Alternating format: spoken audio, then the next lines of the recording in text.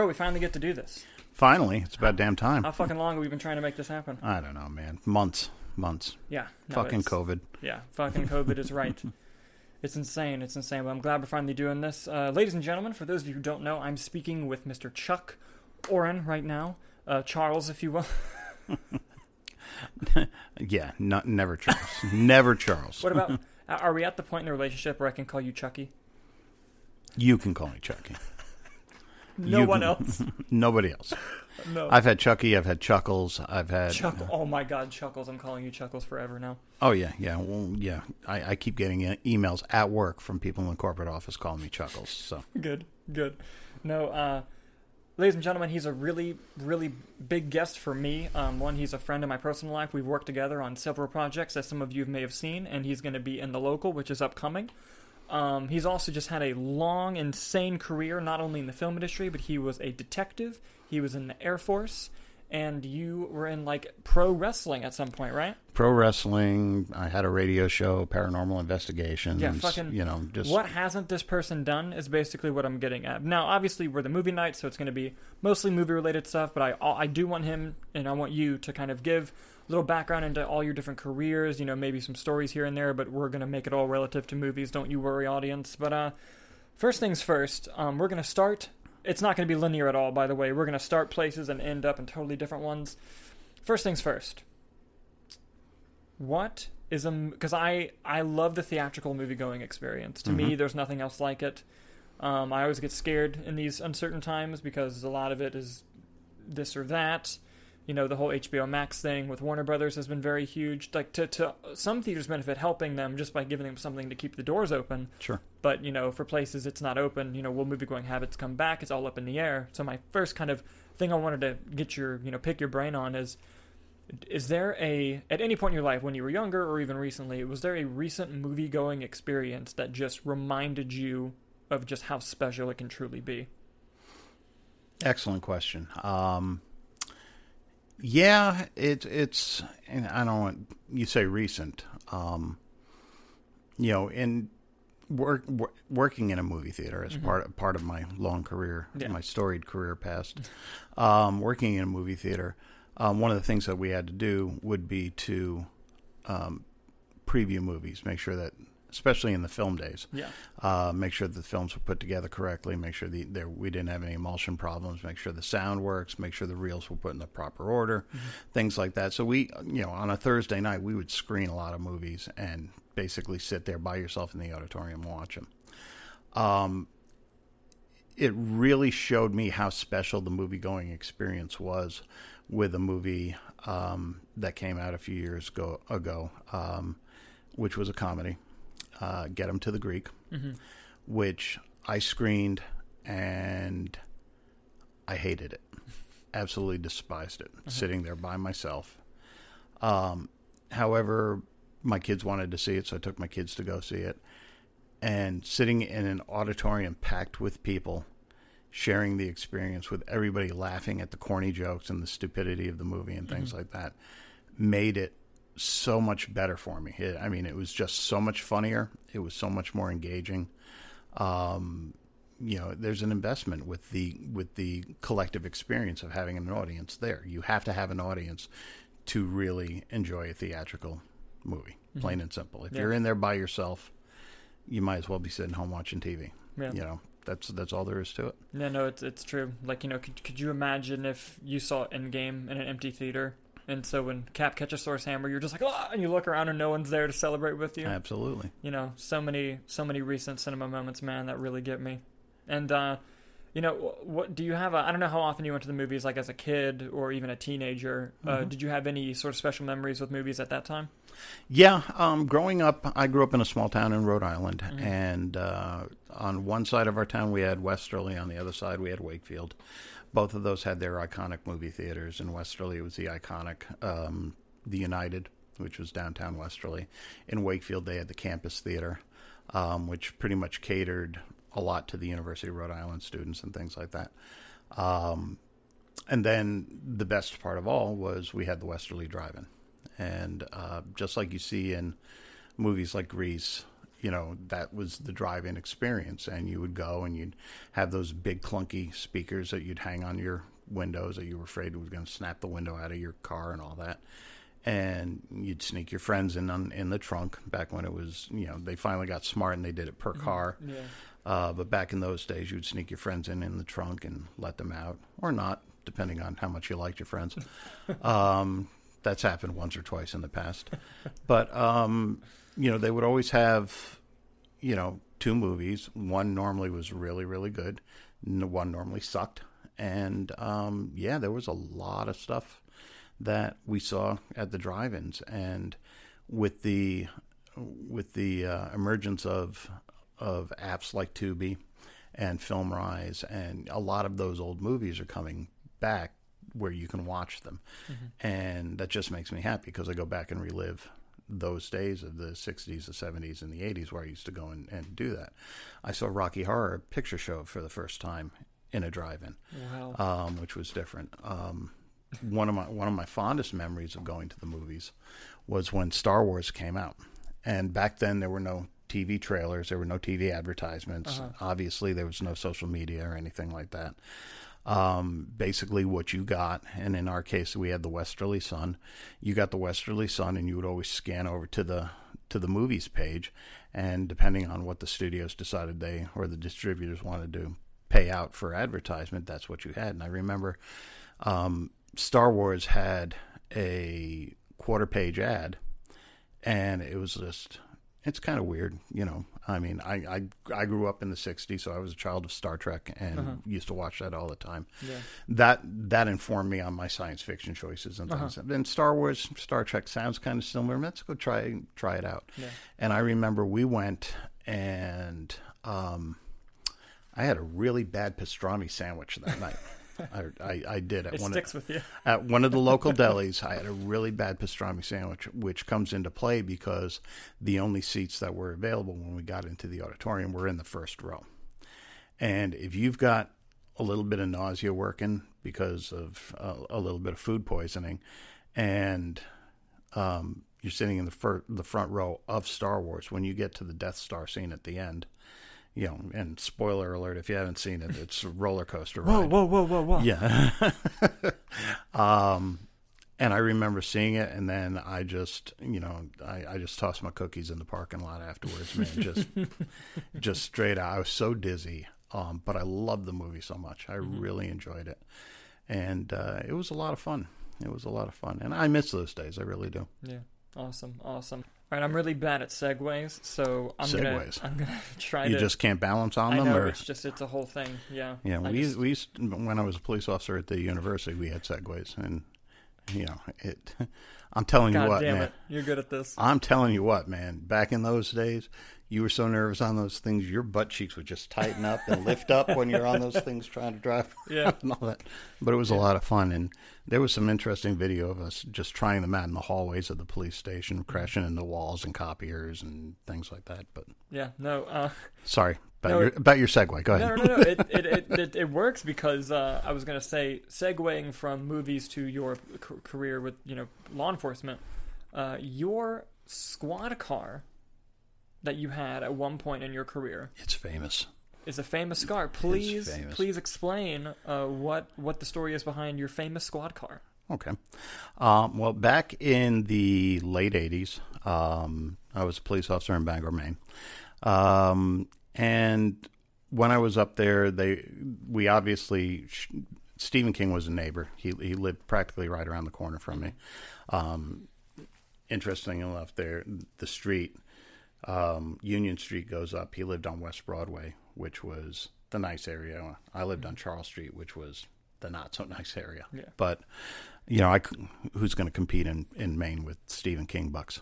But anyway, because Stephen King was from there, he shot a lot of his movies up there. I was fortunate enough to work before I was a police officer. While I was waiting to go into the academy, I worked for a security company up there, and I did on-set security for Creepshow 2.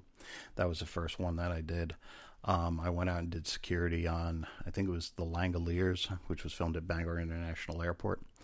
But then they were going to film Pet Sematary, and we had a notice on the bulletin board that for the role of the police officer, they wanted to use an actual local police officer, and there were auditions to be had. So I went ahead and I auditioned. I remember the casting director got in touch with me a couple of days later and said, "We liked your audition. We'd like you to screen test now." Which I don't even know if they do that anymore. But back then everything was still on film, and they screen tested on film, and it was set up in the auditorium of the police station. And I went in and I screen tested, and it was one line. It was a simple line. The line got cut out of the final movie. I didn't get the part. A friend of mine, another police officer in a local jurisdiction, got the part, and is still credited in the credits, which annoys the hell out of me. But I did not get the part, which is fine. But on the night that they're filming the where he's digging up his son Gage in the cemetery, they were doing that at Mount Hope Cemetery. They're actually filming in the cemetery, and there's a scene of the patrol car coming in and shining its light around and leaving. Well, that was my beat. I had Mount Hope Cemetery in my beat during that time, and that patrol car was my patrol car. It was Unit 18. They just took the Bangor, the city seal off the side of it, and they put whatever I believe they were using Derry for the movie, and they put that on the side of the car. But even though I didn't get to be in the movie, my police car did. So part of you got to be. My soul is in the movie. My soul is in the movie. And interestingly enough, in my military days, I was married to my first wife at the time, and I was actually reading Pet Sematary back then. I used to love reading Stephen King books. I was reading Pet Sematary.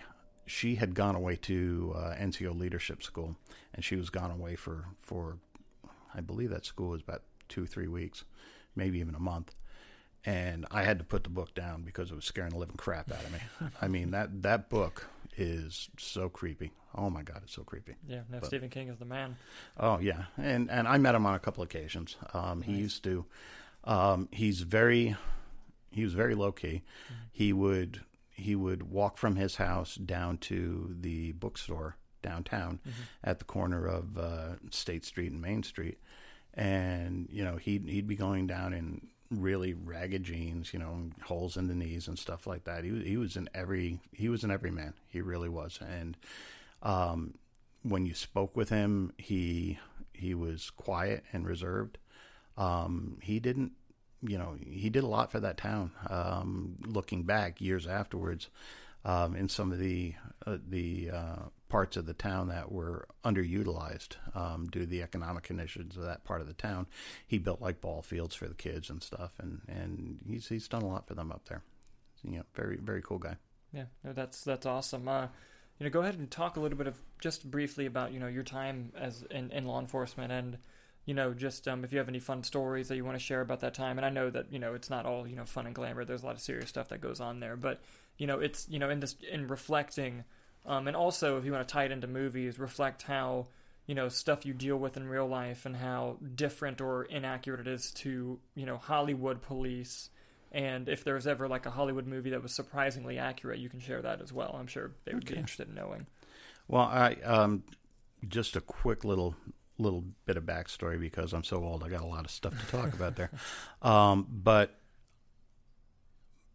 growing up in my small town in Rhode Island, Charlestown, Rhode Island, my family was very big into volunteerism, and my dad was chief engineer of the volunteer fire department. He was the president of the Charlestown Ambulance Service, which is now Charlestown Ambulance and Rescue. I think that's their current name. And he was very, very big in the community. He ran for office a few times and things like that.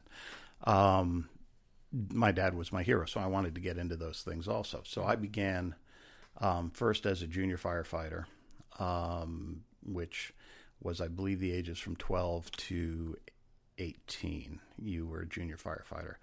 You could fight brush fires. You can drive. You can ride on the fire trucks. You could participate in drills. You can do those kinds of things.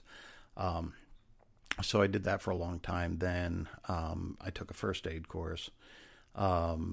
And since my dad was a mucky muck in the ambulance service and stuff, I got to ride on his crew. Then when I was 14 years old, one of the ambulance crew members, we had a grant, and one of the ambulance crew members, he got hit by a fire truck. The fire truck backed into him, and it broke his legs, and he couldn't go to EMT school. And we had a grant for EMT school. Wow. And it was a use it or lose it type of thing, and so they threw me into that. So here I am, 14, going to Rhode Island Junior College, taking my first college course, and it's to become an EMT. And I got an A in the course.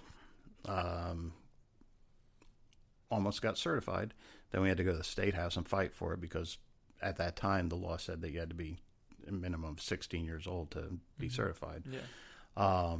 They agreed that, I passed all the tests, I passed all the licensing requirements and stuff. So I got my EMT certificate and license, and I became a full member of the crew from that point on. And I kind of wanted to do that with my life. And then I just decided, I want to do something else. So I met with a recruiter. We talked about my options. I took the Armed Services Vocational Aptitude Battery and scored very high in a whole bunch of different areas. And I settled on becoming a police officer. So I went into the Air Force as a police officer. I had a guaranteed job, went through basic training, took a whole bunch of tests in basic training. They tried to put me into some higher or where there was more need, but I was pretty much set on that. So I did 6 years in the military as a police officer. I worked in administration. I worked on the road. I got on the SWAT team. The EST team is what it's called in the Air Force. I got on the EST team. Then I became an EST team leader. Then I became an EST team instructor, and I got to do that stuff. I got to go to a whole bunch of different schools for instructor stuff. So it was good. I was much more svelte back then. I was not a big guy like I am now, but I was getting into the point where I was working out a lot, and the Air Force has very, very strict height and weight restrictions. Yeah. And at that time where I started out going into the Air Force at 176 pounds going in, wow. Here I am 6 years later, and I have very little body fat, but I'm up around 205, 210. Wow. And the Air Force said I could weigh as much as 189. And I had commanders who were, they would do nomograms and basically measure the fat content on your bicep and on your waist and stuff. And they would always sign off and give me a waiver. And then I had one commander that didn't want to give waivers for that kind of thing. So my Air Force career was over and done with. In the military, I had met my first wife, went to Bangor, Maine, where she was from, got on the police department up there, enjoyed my time there. I eventually, after a couple of years, I took a position as a court officer, which I would appear at arraignments in the morning in district court, which was right around the corner from the police station, and basically appear for the officers, get them set up for trial dates and things like that, and bring that back and give everybody their trial dates. Which gave me a firm set schedule. Started early in the morning reviewing for the cases from the night before, grabbing the probable cause statements, getting ready to go down there, meet with the state attorney, go through the docket, see what we had to go through and do that kind of thing. But that left me a lot of time at night. And I was going through a divorce with my first wife. I needed extra cash because I had child support payments to pay. And I found a job with a TV station. Started out in master control, which was interesting. I got to shoot the news, work master control for the news, and then plug in commercials, local commercials into all that stuff. My hours changed at the police station, and I couldn't do master control anymore. So the news director at the station, asked me if I wanted to become a shooter and become a videographer. I said, sure, I like working here. Give me something to do. And I did that for a while, primarily doing sports with the sports director, Tim Throckmorton. But I would do news stories too, covering town council meetings and things like that, and knew nothing about video cameras. I had to learn on the go and all that. But it was interesting. It was a lot of fun, and it was back in the day where you had to wear a belt with batteries all the way around it and stuff, and it's heavy as fuck. Jesus Christ. And trudging through the snow with that crap, and the camera was heavy, and you know, it's a workout. It was back then especially it was really bad. Decided to move to Florida. So I left that job up there, came to Florida. Had a couple of odd jobs while I was waiting to get on a police department, and got on with Pompano Beach Police Department in a civilian position, and did that for a while. And then somebody mentioned that Florida Atlantic University, I'm sorry, that was Maine. Then Florida Atlantic University was hiring police officers. I went over there, and it was nothing like I'd ever seen before. I don't know when they grandfathered in everybody from security guards to police officers, but it was the most bizarre mindset of any police department I'd seen in my life. And just for a time frame, around what year is this? This was that would have been around 1990. My dad was at FAU at that time. Yeah. Oh, I know. Seriously, though. It was around 1990, and I started there. I tested about a year and a half in, I think, for corporal, sergeant, and investigator, which was a different rank. It wasn't just the detective division. Investigator was an actual rank at that time. It was the pay equivalency of being a sergeant. And I tested well on all those, and they decided to make me an investigator. So I went to the investigation division. And it was in those days, when I first started there, you were trading guns out with your people. You know, you turn your gun in, and then the next person on duty would get the gun and all that. It's like, jeez. Yeah, it was bizarre. It was bizarre. It's like, what the hell did I do with my life? Then there was an incident where the president of the university was being threatened right before a graduation, and my lieutenant and I went and we sat on the guy who threatened him. We sat on his house to make sure the guy wasn't going to leave and disrupt the graduation and all that. And I'm sitting there talking to the lieutenant and saying, you know, LT, if he comes out or if he decides to leave, since we're not allowed to carry off campus right now, even though we're state officers, what are we going to do? We're going to use harsh language to keep him here? I mean, I'm you know, you tackle him around the knees, I'll sit on his head until it's over and done with. What are we going to do? And the president of the university realized that, and then, you know, we reported to the president of the university. I got to know him pretty well. It was Anthony Catanese back then, and you know, we were friendly. I wouldn't say we were friends, but we were friendly. He knew me by name, you know, which is saying something back in those days. Because it used to piss my chief off, and he's like, "Why the hell is he calling you Chuck?" And he calls me Chief Connor all the time. You know, it's like, Chief, we know each other. It's all right. Don't worry about it. But then, you know, eventually it grew, and we professionalized the department. I had one of the lieutenants there. She was my sergeant for a while. Then she became lieutenant. She eventually became the chief. She was a former police officer up in Pennsylvania. So she had the creds to do what she needed to do. And the one of the lieutenants was a former Boca Raton police officer. So we were trying to get rid of the security idea of the job and make it more police involved. And I had a partner who was very gung-ho. He used to work for Hialeah Police Department. He worked for, I think, Pahokee Police Department and a couple of places. And we got to do a lot of things. We actually started doing investigations, and we started doing, you know, our presence was known. We were part of the gang task force. We were part of the motor vehicle task force. My partner and I, we became part of the law enforcement against child harm task force. You know, he was brilliant with computers. As a matter of fact, he went on and started working for the Attorney General's office, helping to prosecute child pornography cases and computer cases and things like that. And we started professionalizing the department. I got promoted to lieutenant. I worked in various divisions. I was lieutenant in charge of patrol. I was lieutenant in charge of Homeland Security. This is after 9/11, where Homeland Security became to the forefront, especially since the 9/11 hijackers were using the computers at FAU to communicate. Yeah.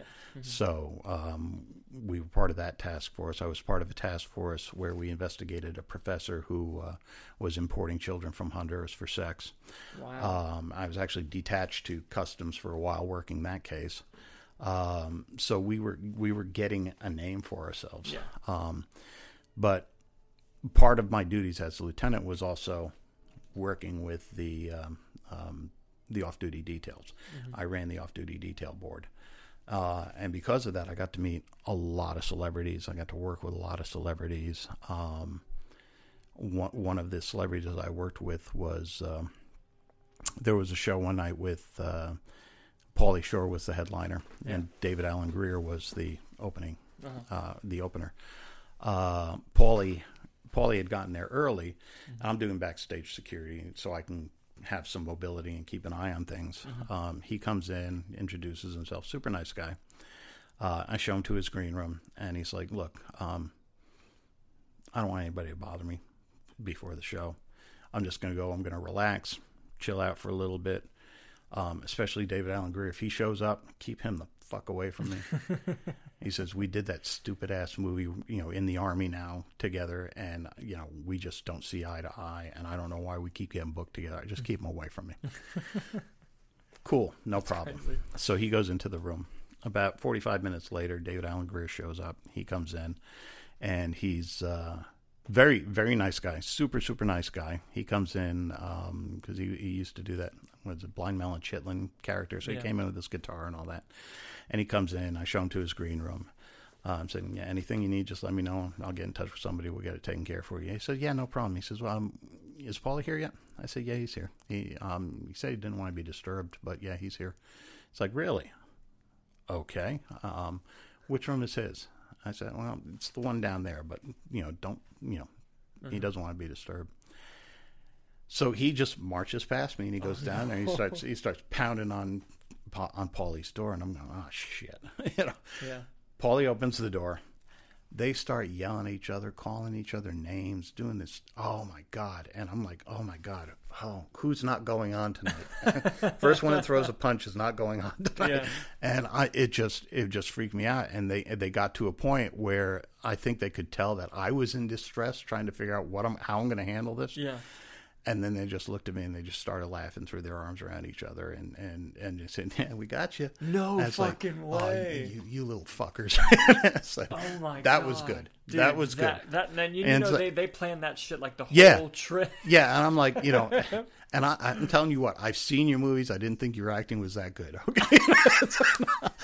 And they're laughing, and it was really, really cool. So David goes on stage first, and he goes up on stage, and he says, hey, just want you guys to know, you guys got one of the coolest police officers here I've ever met before in my life.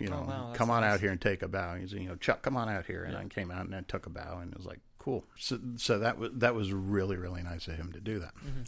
So Pauly comes out, and he's getting ready to perform. And he comes out and he says, hey, I want to use you for a spot, for a sketch real quick, just a small sketch. Yeah. I said, okay, cool. What do you want to do? He says, I don't want you to do anything you're not uncomfortable with. But, you ever seen boxers when they go to the ring, they got the hood up and they got their arms on the shoulders and they're doing that shuffle walk on up there and all that. He says, I want to do that with you. I want you to lead me up onto the stage. I'm going to have my little hoodie up over my head. I've got pictures of this at home. And he's got the hoodie over his head, and we shuffle up onto the stage. And he says, we're going to do a little bit, before we went on, he says, we're going to do a little bit of improv. Just follow along with me. He says, here. And he hands me a lighter. And it's like, okay, no problem. So we go up on stage, and we're up there. And he places me, he puts me next to him. I think I was to his right, if I remember correctly. And he acts like he takes some stuff out of his pocket, and he starts rolling a joint.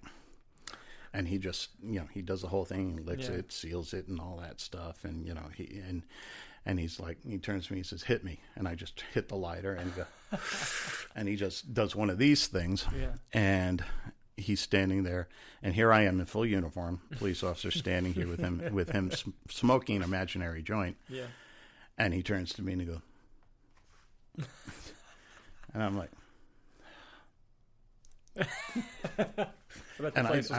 and the place erupted in laughter, and it was so much fun. And after that, he just said, everybody, Chuck Oren, thank you. And I walked off stage. To this day, there are people in that audience who swear to God that he lit up a real joint up there and that I was smoking dope with him. The president of the university, Anthony Cantonese, Tony was in the first row, and he's like looking at me and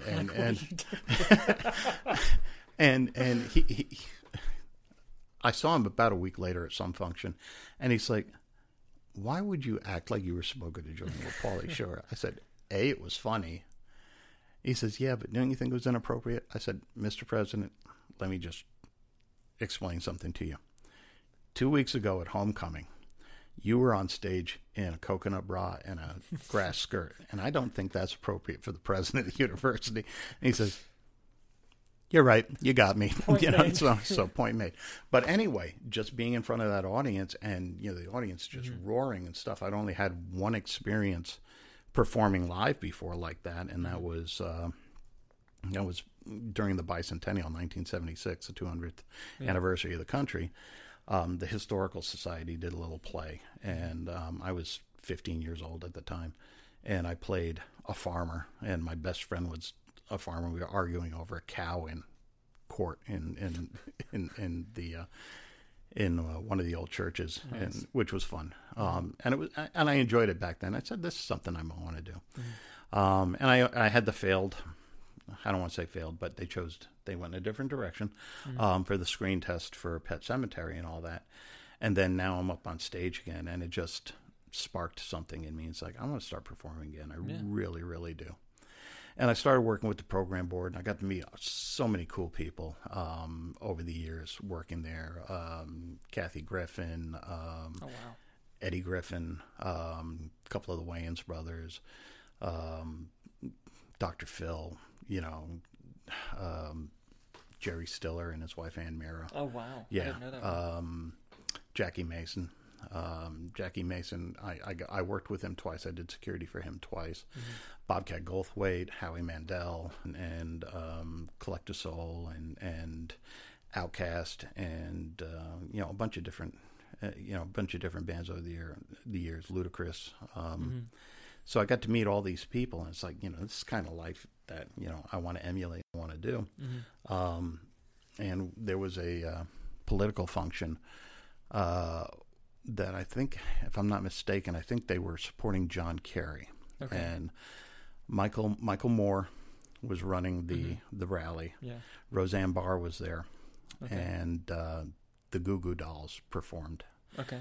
And my son came with me, and he was helping set up barricades and stuff and running the gate. One of my favorite memories is my son saying to Roseanne Barr, I want an autograph, please. Can I have an autograph? And she's like, sure, honey, I'll give you an autograph. And she says, what do you want signed? And he's like, I don't know. And he picked up his shirt. and I think he was like 16, 17 at the time.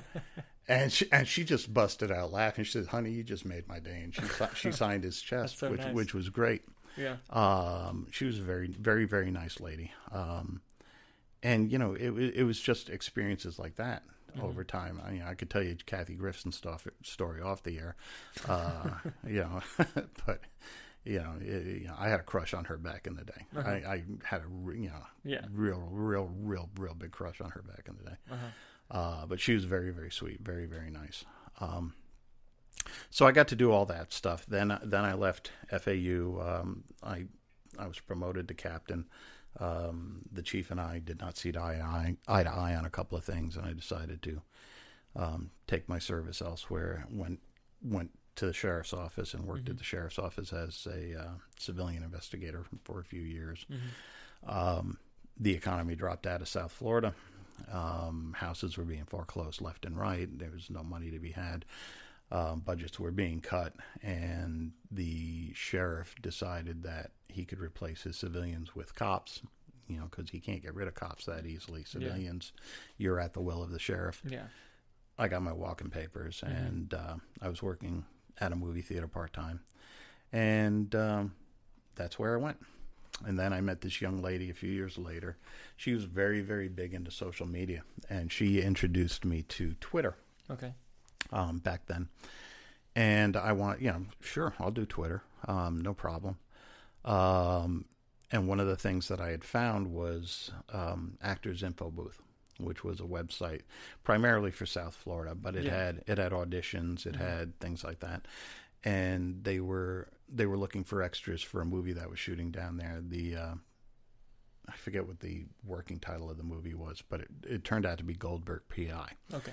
Which starred Jackie Mason, and also had Davy Jones from the Monkees was in the movie. Yeah. Mario Cantone was in the movie. Lynn Shay from the Insidious movies. Yeah. She was in the movie. And I got booked for like 3 days where I played a plastic surgeon at a plastic surgery convention. Jackie Mason is a private investigator. He's trying to investigate this crime that's going on there. And I actually had some really good scenes with Lynn and Mario Cantone and Jackie, where I didn't really interact with them, but it was a small bar. Yeah. I'm on one side of the bar. Jackie's here, Lynn's here, Mario Cantone's the bartender. Yeah. Mario Cantone, hilarious guy, but so serious in between takes. Really? Lynn was adorable. She was so sweet and so nice. I never knew that you met her. Yeah. She was great? Yeah. We were talking about it at that time. I had an AM radio show on a station in West Palm Beach. It was called Supernatural Crossroads. And we talked about paranormal stuff because I was hilarious. I was a paranormal investigator. Yeah. And I was talking with her about that, and she said that one of the projects she was working on was a ghost story kind of thing. And I said, I would love to have you on my show sometime. Did you fucking interview her for your show? I did not. Dude, you blew it. I did not. She gave me the number for her agent, and we hit it off pretty well. And she told me she didn't tell me too much about the storyline. She just said that she's working on it. It's about ready to wrap and all that. And who knew it was going to blow up and become a series of movies. Yeah. But she was so sweet and so nice. And Jackie Mason was very, very cool. He did not remember me at all from the times I did security for him. Yeah. Which is okay. Yeah. But super nice guy. While I was there, I did a lot of networking we had a whole big room full of extras, like a banquet room full of extras sort of thing, because it was a convention. Yeah. And we that's when I found out that as long as you're not in the same demographic, the people there will help you as much as you can. If you're in the same demographic, you're competing with them. They do not want anything to do with you. They're going to be like, no, thank you. You're on your own, pal. So it was, so I met some people and they got me in touch with some agencies and stuff. And through those contacts, I got booked for Burn Notice 3 times as a background player. I keep getting told to call it background player. It's not an extra. You're a background artist or a background player. It's like, okay. So I got to work. I got to work Burn Notice a few times. Got to meet our buddy there. He was actually very, very cool. He would have lunch with the extras, which was really, really neat. Bruce Campbell is who we're talking about. Yeah. And he was very cool, very, very polite, very, very engaging, super, super nice guy. And then I did an episode of Bones, which, I don't know if I ever told you that story of working on Bones. I don't know. I don't think you have. I got booked as an extra on Bones, and we did they were filming in South Florida. They were filming a pilot for a new show called The Finder. And so I got booked for this, and it was shot at a small club that they shoot a lot of music videos, and it's called Churchill's down in Miami. Yeah. And I'm there, and God, I forget her name, and I don't want to. There was an actress Let's just say that there was an actress, very tall actress, who was in this episode. She'd done a few movies, and she was walking by. And Churchill's is an old bar, and some of the floorboards have little, like knot holes that are missing and stuff. Yeah. And she got her heel caught in that as she was walking by me, and she ended up in my lap. And it's like, whoa! And she's like, "Oh, I'm so sorry." I said, "Hey, made my day. We're good. Thank you so much." And it's like, "It's a pleasure to meet you." And she introduced herself, and she went on and she did her things. That's the only interaction I had with her. But I was at the end of the bar during one of the scenes that they were shooting down there. I head home, did my stuff, headed home. I'm halfway home. My agency calls me up and they say, "Hey, look, they like you. They want you back tomorrow. Are you available?" I said, "Yeah, I'm available. What's going on? Where do I go?" Yeah. So I'm going to email you the details, but you're going to have a good day. It's going to be a lot of fun. You're going to be on a boat in the water. And I'm like, cool, bitching. And I'm figuring, fancy yacht, fancy speedboat, something like that. Yeah. Little did I know that the agency, when they said you're going to be on a boat in the water, was 2 sentences. Okay, I was on a boat and I was in the water, and we were shooting in the Everglades. We were at a fishing camp in bumfuck nowhere. We were shooting at a fishing camp, and I was a stand-in for the gentleman who played the sheriff in that episode. So I was working with somebody who I'd worked with a bunch of times on different projects. Her name's Florence. She was a stand-in for Emily Deschanel. Okay. So I get there. I got there about 8:00. I've got a PA coming up yelling at me, "Where have you been? Where have you been? Call time was 7 a.m. I said, "No, my paperwork says 8 a.m. He's like, "They changed it last night." I said, "I never got the message. I'm sorry." Yeah. And he's throwing waders at me. Okay. and for those who don't know, waders are big rubber pants that are boots attached and they go up over your shoulders and all that. And these are, I'm not a small person. Okay. And I understand that. I'm dealing with my body issues. Thank you. I'm working on it. But these had to have been at least one size too small, probably more like 4. Damn. And I'm trying to get these on over my jeans while I'm running, because they need me on set. I get there. I just get them on. They give me a shirt the same color as the sheriff's shirt, that the buttons, have that little hole in the middle. It looks like a DNA strand going down because you got all this going on with my hair poking out of it and all that. Because they got to get the lighting right and all that, obviously. Yeah. So I get there, and they look at me and they say, "Okay, all right, see where Florence is down there? You need to go down there with her." And she's like 20 feet into the water in the Everglades. And I'm like, in the water? They're like, yeah, in the water. It's like, oh, okay. So I step into the water, and what they had done so you don't sink into the muck and all that is they had laid chain link fence down on the bottom of the Everglades there, and rubber boots on chain link fence is like the ice capades. Yeah. I mean, it's like, and I'm stepping on stumps and rocks and my feet are going down and up, and I'm trying to keep my balance. And I get down there, and okay, we got it. We get out, and the sheriff and the star get into the water. They set it up for another shot. Plus, we're in the water with a very realistic floating corpse, by the way. Yeah. Just so you know. So we're in the water, and we're getting in and out. They're taking different angles, different shots, and all that stuff. We're going in and out. We went ahead and last shot, go down, get in the water. They call us out. I come walking out of the water, and all of a sudden I'm trying to figure out why my feet are in front of my face, because all of a sudden my feet are out of the water and I'm going down. And I don't know if they thought I got attacked by a gator or what, but I had 2 PAs jump in the water to try and make sure I was okay and all that. And, maybe safety officers, I don't know what they were, but they were very quick to respond. I simply slipped. That's all there was. I slipped. And I get to the bank, and there was a little bit of an incline going in there, and David Boreanaz was there on the bank, and he's got his arm sticking out, and he grabs my hand, and he hauls me up, and he's like, bro, I just want to let you know, you okay? I said, yeah, I'm fine. And he's like, it's hot as hell out here. It's miserable. I hate it. I'm sticky. It sucks. That was the first laugh I had all day. I just want to say thank you very much for that. And it's like, dude, we're good, man. Yeah. So, cool.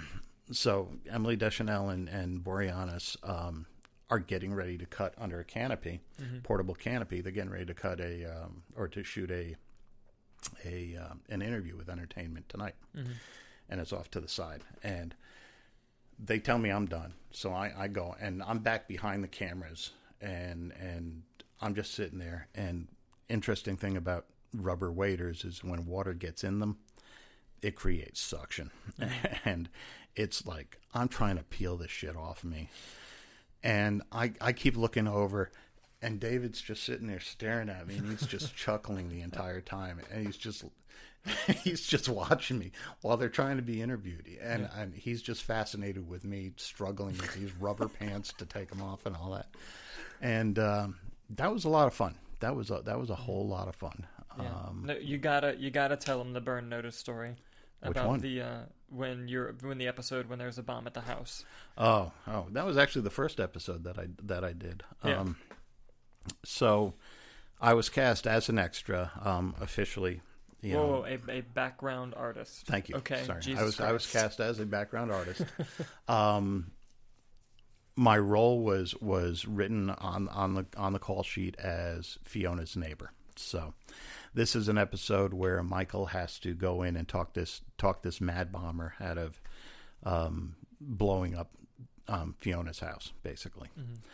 So we're there all day, and it was so long before they needed us, and it was hot. I mean, the production crew actually rented an ice cream truck at one point in time to come out and give ice cream to everybody because it was just so hot and miserable and all that.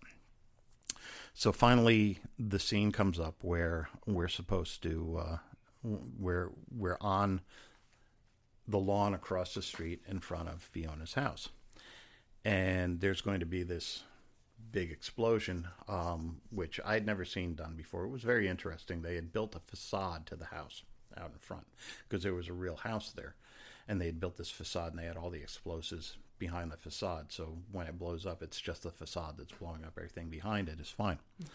And I remember I'm standing there, and one of the guys I worked with on Goldberg PI, we became friends. There's a part where the cops have to come rushing in front of the house, and it was a female director. I can't recall what her name was offhand, but she's like, "There's something wrong with this. What is wrong with this?" And the guy who I knew, he said, "Hey, look, that guy over there, he's a retired cop. If you want to go talk to him." And they sent a P over to me and talked to me and said, It's so cool, this story. Sorry, go ahead. So it's like, what's going on? What's wrong here? I said, I don't have the script. I don't know what they're responding to. So they give me the little bit of the background. I said, so wait, so there's a bomber inside this house? And it's like, yeah. And well, number one, the cops are not, if the cops know this, they are not rushing in and parking in front of the house. That's number one. Yeah. I said, that's number two. This guy over here, in the police uniform, is getting out of his car, and he's got his gun out, and his thumb is over the back of the weapon. It's a semi-automatic weapon. Not a good place for your thumb if you're going to fire that weapon. Just you can take out an eye that way. Yeah. Not to mention lose your thumb. And I, and this guy over here, he's standing behind a door. Doors don't offer much protection. From a bomb. If you got to be, if you want protection, you got to be behind the engine block of the car, wherever that is, and stuff. And we're going through it and all that. And I said, and they said, well, some of it's just TV show stuff. It's TV show stuff. We're shooting a TV. It's entertainment. We have to do this. Yeah. So we went ahead and they went ahead and did that. But later on, they tell me, just for that, you should have gotten, you should have put in for a credit for Tech Advisor or something. It's like, to tell him that the idiot's got his thumb over the back of the gun and that you don't drive up to the front of a house when there's a bomb about to go off. I said, I don't think I deserve it for that. But he says, I pulled up to the house and, and I'm putting in for a precision driver credit. It's like, all right, you do you, baby. I mean, I realize that many resumes are embellished, but, someday you won't have to back that up. And if you put precision driver on your resume, you might have to back that up someday. So anyway, the big scene comes up where they're going to blow up the house. Obviously, for safety purposes, they do not want us in front of the house when they're going to blow it up. So the director gets up on, I don't remember what, I think she was standing on the back of a pickup truck, if I'm not mistaken. And she's up there and she's telling all the extras. And we've got Fiona and Bruce Campbell and Colby, I forget what, Colby Bell, I think it is. They're standing there. And they're like...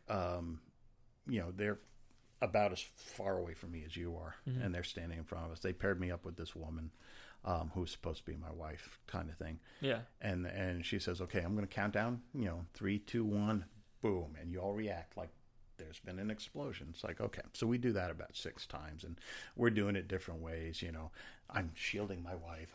Honey, you okay? I'm going down and landing on my ass. I'm landing on my knees. I'm doing all kinds of different things and stuff like that. I'm really trying to oversell it and be noticed. Of course. So, it's just one of those things. So we do all that. And then they say, okay, we're getting ready to blow the house now. And they send us around the corner. And it was the dumbest thing, because we were literally like lined up, peeking around the corner of this house, stacked up like a totem pole, for crying out loud, just watching them. And it was like pop, pop, pop, pop, pop, pop, pop. Yeah. And it's like, that's it? Yeah. That's it? I mean, a couple of flame pots go off and stuff. And it's like, not impressed. Okay. Just not impressed. Yeah. But yeah, it was a long day, and then I got to do 2 more episodes. I got to do one where I was just a driver in a car, which was a very, very short day. And the scene is where Michael gets out of his car, which is like the car in front of me. Yeah. He goes walking by my car with a gun down by his side, going to the car where he's going to climb in with somebody else. It was in the episode, it was a staged traffic jam, and he gets out and he goes over, and he gets the bad guy or whatever. So a very quick day, but again, they don't tell you anything when you're a background extra. So all of a sudden, I'm sitting there and I'm just reading something in my car, or I'm trying to look bored or whatever, and all of a sudden I look out of the corner of my eye and I see a gun. I'm like, what the fuck? Oh shit! Yeah. Oh shit! Yeah, it's like gun. But runs out, tackles Michael to the ground. But all these security people rip you off. And then the third one, I forget the kid's name. He was a kid. Is it Michael O'Keefe, who was in Caddyshack? Maybe I don't really remember. He played Danny in Caddyshack. Yeah. I think it's his name. Anyway, he did an episode of Burn Notice where he was a loan shark, and I was part of the muscle for his loan shark group and all that. And that was fun. We shot that one at Dania Highlight, and then I did an episode of The Glades. I did a reality show, which was epic. That was so much fun. It was a very, very short season. I think they only did like 5 episodes of it, but it was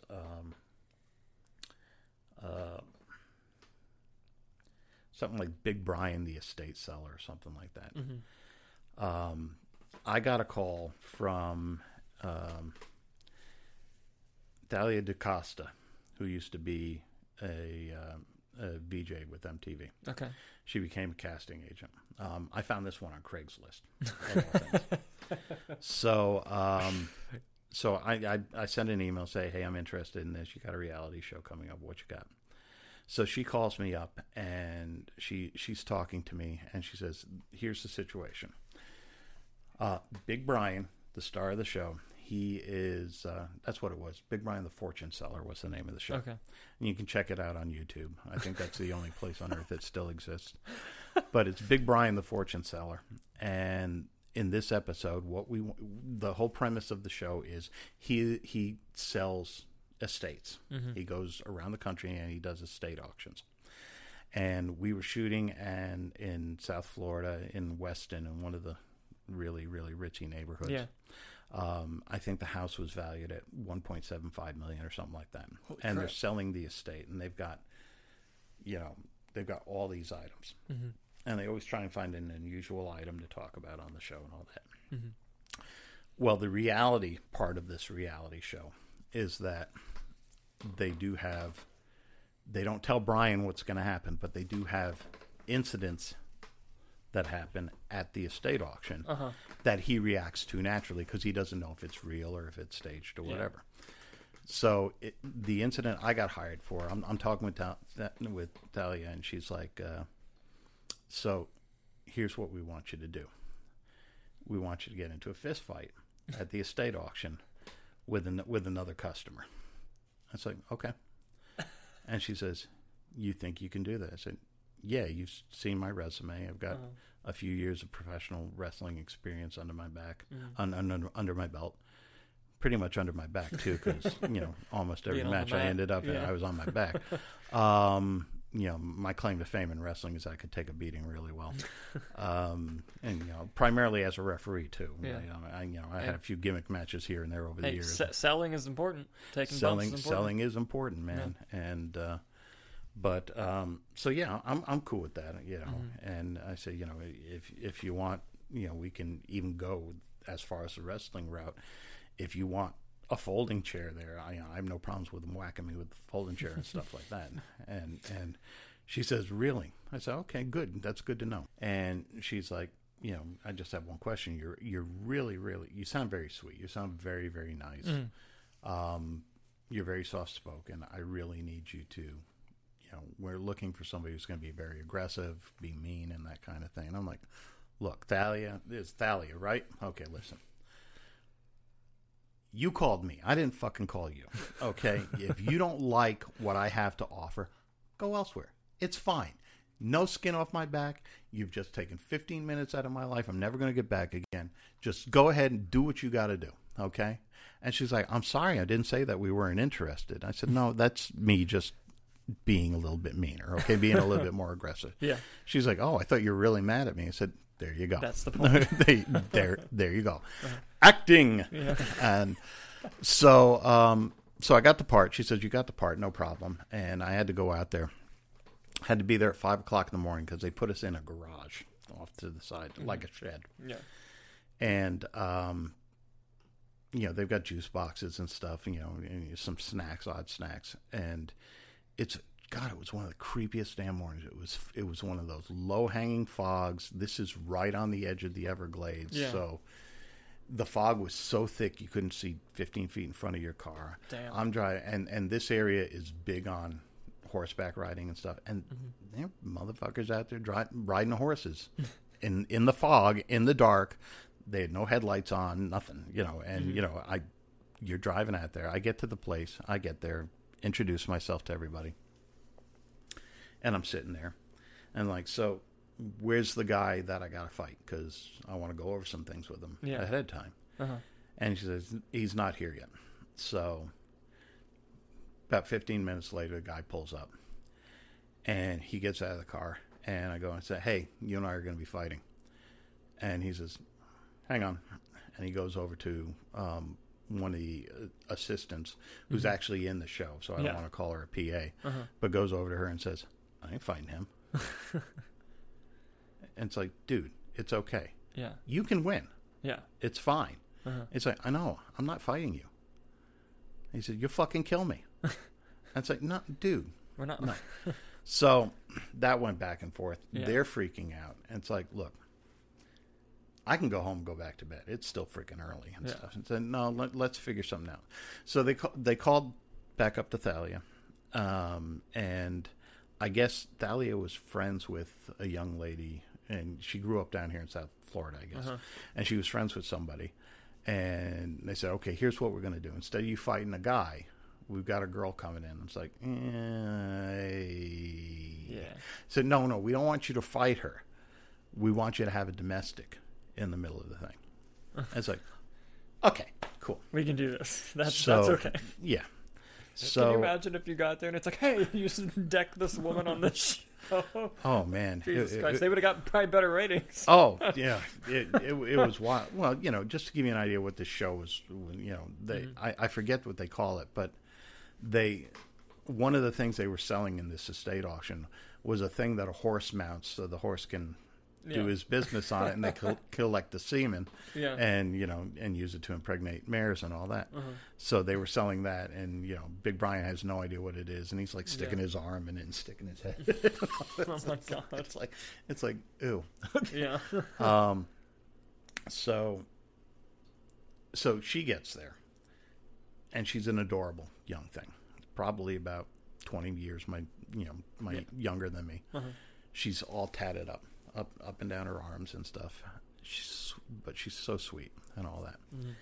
And we get our directions that they want us to go through the estate auction. They're going to have cameras following us around and all that. We want, and just start it out calm, going through, and then just pick it up a little bit in this room, pick it up a little bit more in this room until downstairs you start like yelling at each other and all that. So it's like, cool. It sounds like fun. We didn't rehearse anything. we just started up in the, and it's all improv, and we're going through the entire thing. And I don't know what ex-boyfriend she channeled, but holy mother puss bucket. Oh, Jesus Christ, man. We start out and she's like, and I'm just doing things like, honey, she said, you don't even want me. You don't love me. I said, of course I love you. I'm here, aren't I? I mean, I wouldn't be out doing this stupid fucking thing if I didn't love you. And she's like, oh yeah, no, you'd rather be home watching the game, scratching your balls on the couch with your friends and all that stuff. And I said, number one, I don't scratch my balls, and we're going back and forth, and we're having fun with it. And we finally make our way downstairs, and this guy, he works security for them. He comes up and he's saying, you guys need to tone it down a little bit. And you're like, and she's like, and she like backhands me like in the chest. See what you're doing here? And I'm like, what I'm doing? And it just got out of hand where she actually goes after another customer who is an actor. Yeah. But she goes after another customer at one point in time, and it's like we get thrown out of the place. She's screaming at me all the way out down the edge of the driveway. They're talking about how crazy we are and stuff, especially her, because she was just she was amazing.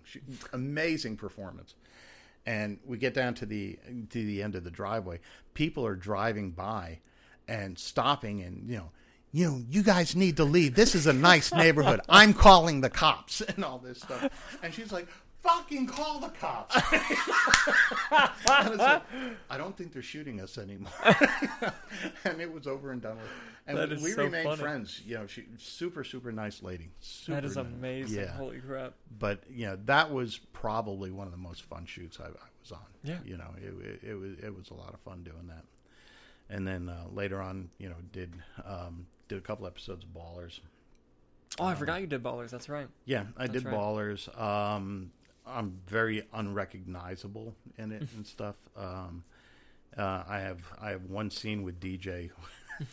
I call it a scene with DJ, where they're focused in on him, and I'm like through the window behind him.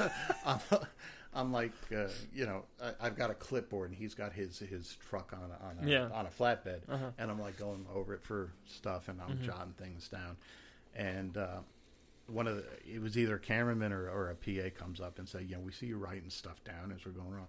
Just out of curiosity, I always ask to see what people are writing down on, and it's like, really? It's like, yeah, can I see it? And it's like, I'm like just jotting things down, like, my safe word is armadillo. And I've got all these just random thoughts out there just throwing it on. And he's laughing. We're having a good time. And, it was a lot of fun. But that's amazing.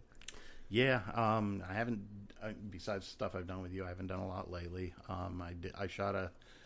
I was in a pilot for an ABC show that didn't get picked up with Sonia Braga. Yeah, I remember when you took off to go shoot that. Yeah, that was a lot of fun. I did a Nickelodeon show, I Am Frankie, where I got the poor robot killed by leaving the gate open. Damn it, Chuck. I felt bad. I really felt bad. But they had asked me back to reprise my role because... That's so great. Well, they just don't want a lot of different. You're friggin' janitor at WARPA is what it was called. Yeah, you're a janitor there. We got another scene with a janitor, and we don't want another janitor. We want you. It's like, oh, thank you. Yeah. I appreciate that. I janitored the fuck out of that shit. Clean the shit out of these school hallways. But that was fun. I did some green screen work on a local independent film. That was done. It was called originally it was called Planeta Desconocido, which was fun because the movie was shot entirely in English, but he wanted to do a Spanish dubbed version of it and call it Strange Planet. So, that is so funny. It was epic. Anyway, they finally changed it to Journey to Planet X. And that was fun because I got to do some green screen work. It's my only stunt credit that I have on IMDb. But we did some green screen work, and there was this young lady there. She was like a spider monkey. I mean, she was just very lithe and very, very athletic and stuff. And basically, the scene is I'm on a space station. The scene in the movie is I'm on a monitor in the back, while I'm being attacked on a couple of sides by these rebel miners, and I'm fighting them off and all that stuff. And in front of the screen behind him, there's a guy talking to command, basically saying, "Everything's fine here, everything's under control," while I'm in the back fighting these guys. Yeah. So we went to the screening of that, and we're sitting there. No idea. It was at the Miami Museum of Science, I think. And we're sitting there, and they did a documentary of the making of the movie, and the documentary was actually popular on Netflix for a while. Oh wow! And so that was my first Netflix credit. I was actually on there because I got introduced before the screening or after the screening. They introduced the cast members and all that. It was my first named role that I had. It was Dean Johnson was my name in the movie, which I didn't even know until after the movie came out. That has to be your porn name now. No, I have a porn name. You know that. Yeah, that's another story. I don't know if you want to tell that story or not. No. After this one, definitely. Okay. But we got there, and we were watching it, and it was my son and his girlfriend, my daughter, I think one of her friends was there, and me, and I can't remember if the girl I was seeing at the time was there, but we're sitting there, and the movie starts, and it's serious, and then it starts going, are we supposed to laugh at that? Yeah. Because that was kind of fucked up. and then it just went from serious, like to silliness. Yeah. And it was almost like From Dusk to Dawn, which was a crime caper at the beginning. Yeah. And turns into a horror movie at the end. Yeah. I mean, it was a lot of fun. Mm-hmm. And, God bless these guys.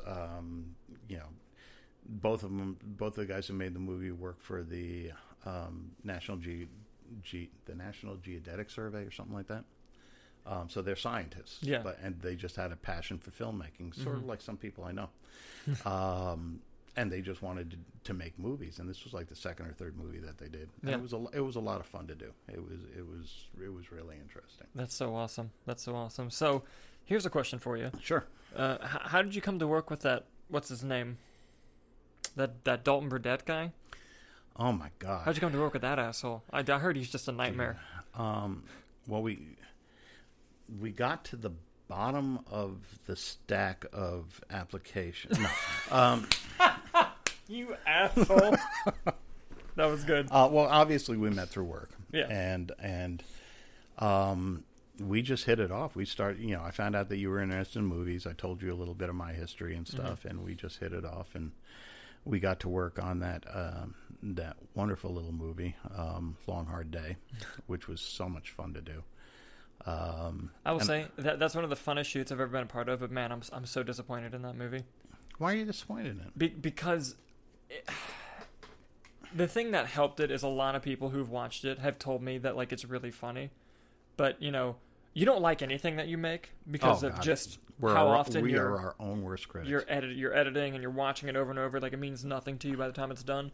So that was already the case, but the idea behind like what it was supposed to be versus what came out, and it's no one's fault except mine. Like I'm the director, and it was just a nightmare to make, and it was my first time like where a set didn't go like as planned, and just trying to put everything together. You mean the year before we started and we finished it type thing?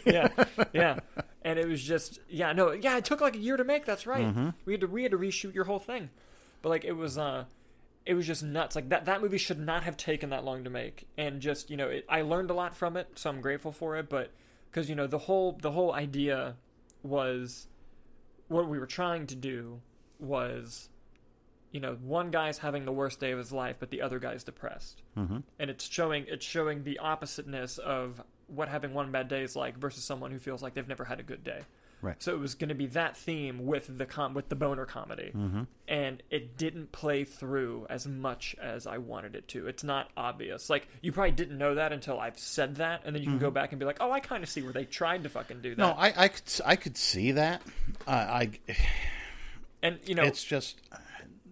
And like honestly, no pun intended. The boner was just too big to get around. I mean, it was.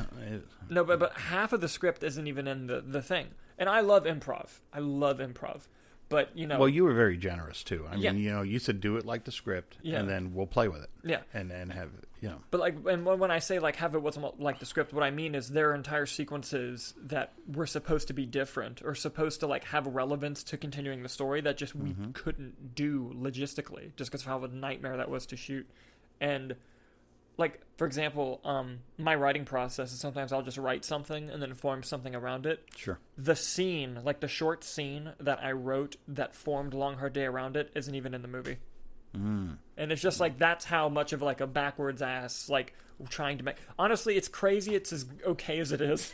Like, just, it was so insane. It was a lot of fun. I will say though, shooting it after the first year, like when we started redoing it, it was so much fun. It was a lot of fun to shoot. Just the pre and the post nightmare. Well, I think what happened was you have a core of friends. Yeah.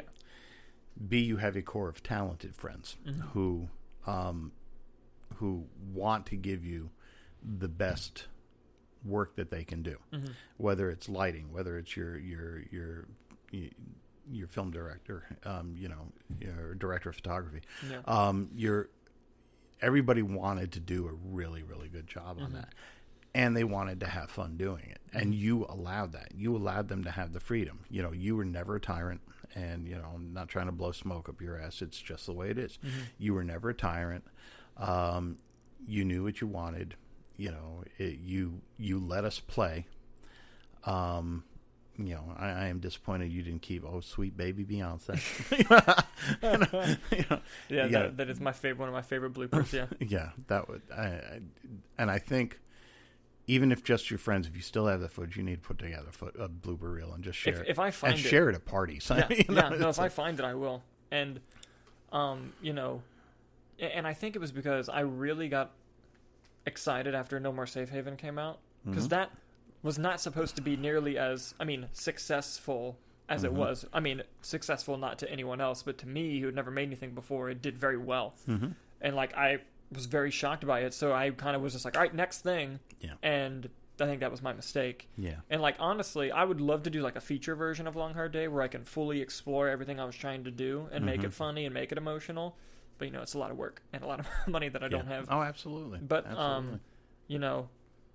and then we got to work again on The Local. Again, a lot of fun.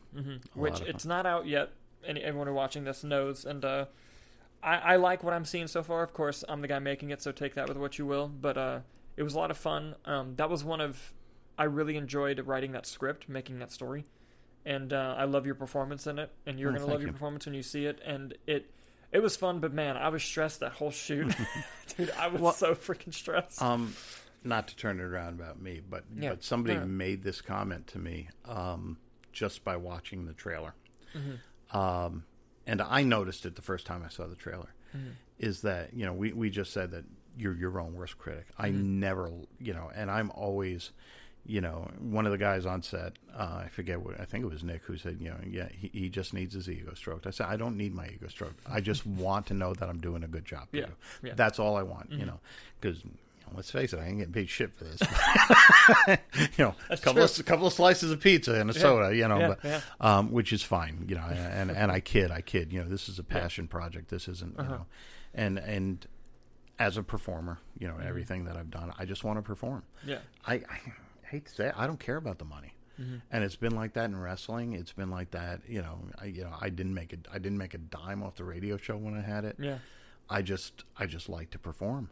I enjoy doing it. Mm-hmm. Some projects pay better than others, and that's cool. Mm-hmm. But I just want to go out there and I want to perform. Okay. And in doing this one, being our own worst critic, when I saw just the shot of me that you put in the trailer, I was actually talking to Ben about this the other day.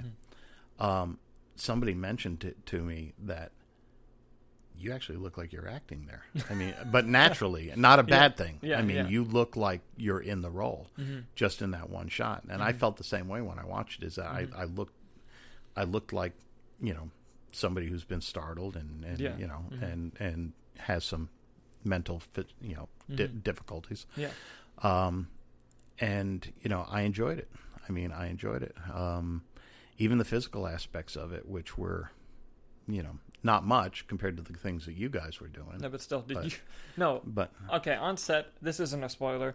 At one point, he gets thrown onto the ground, and this man did a full fucking front flip, and it scared the shit out of everyone because we thought he just fell and flipped and hurt himself, and it was because you hit when your feet hit the ground, it was so loud. Yeah, because I missed the mat with my feet. Yeah, and no one saw where you hit. So we heard that, and I didn't even say cut. Everyone was just like, "Oh my God, Chuck, are you okay?" And it was just immediately he did not tell us he was going to flip. The direction was fall down, and this man fucking flipped. Well, I had two guys throwing me. Yeah. It didn't make any sense to just fall down, and and quite frankly, I can't do. I can. I'm just going to pay for it.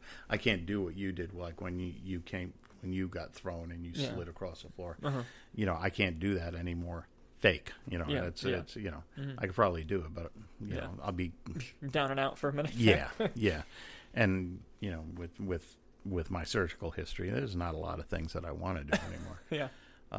But but that was a lot of fun to shoot. It really, really was, and meeting some new people and I thought a lot of the performances were great.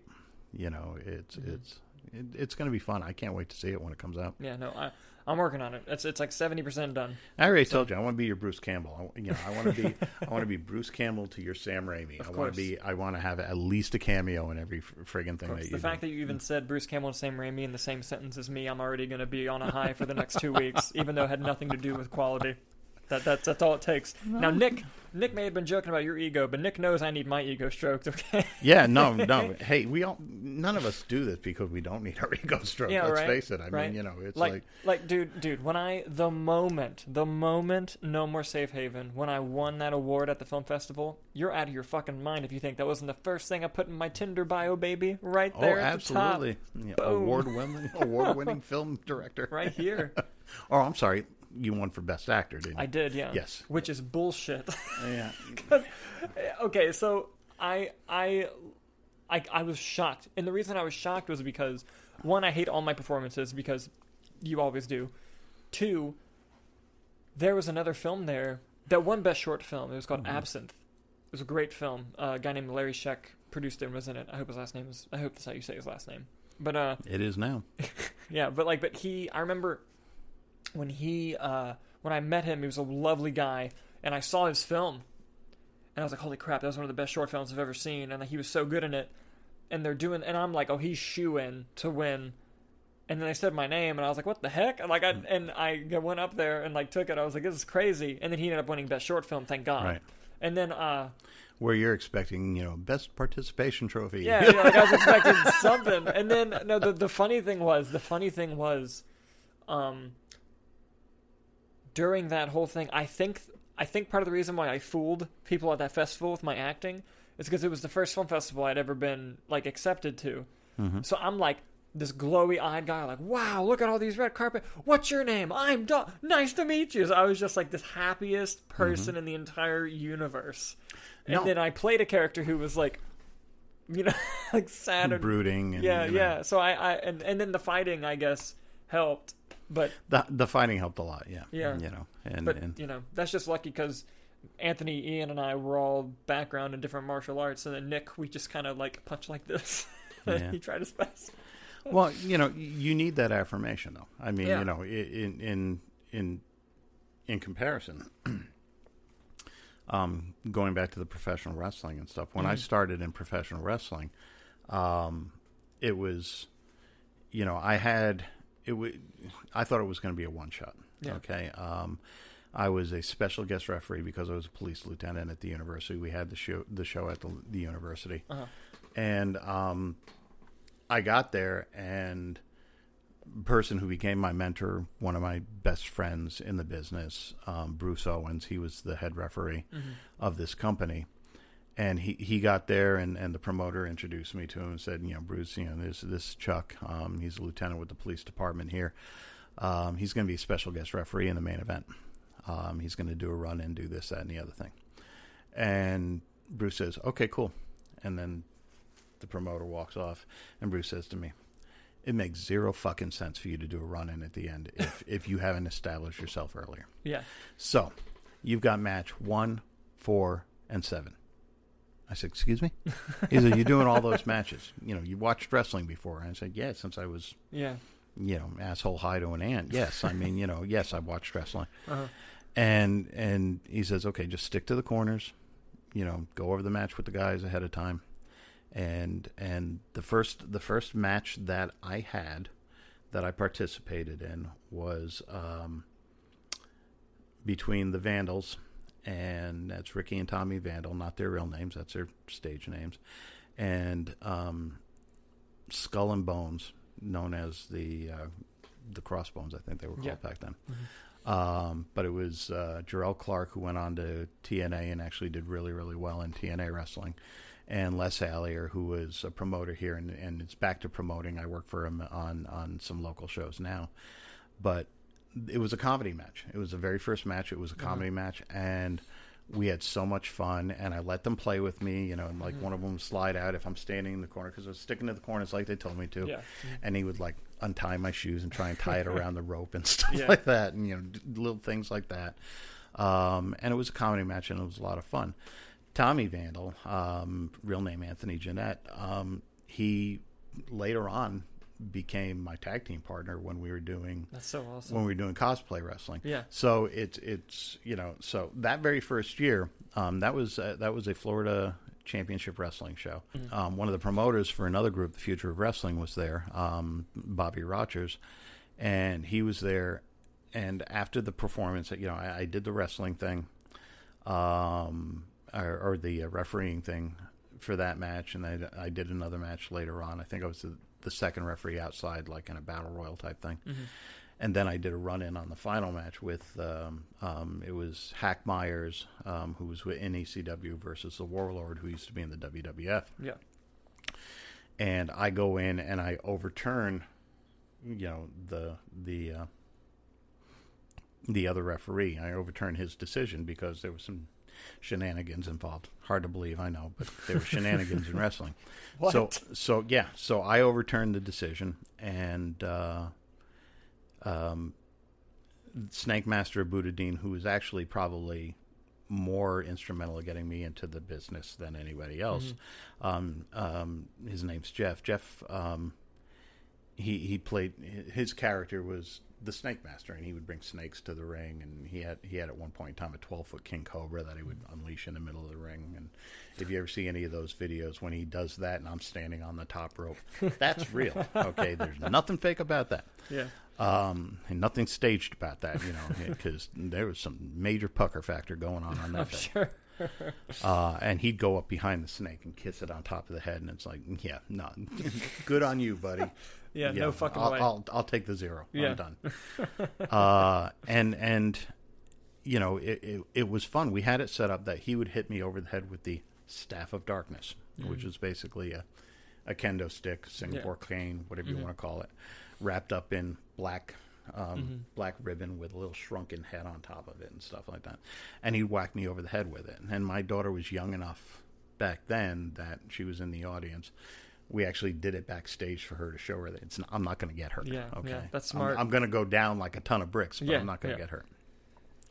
So he whacks me over the head with it, and I go down.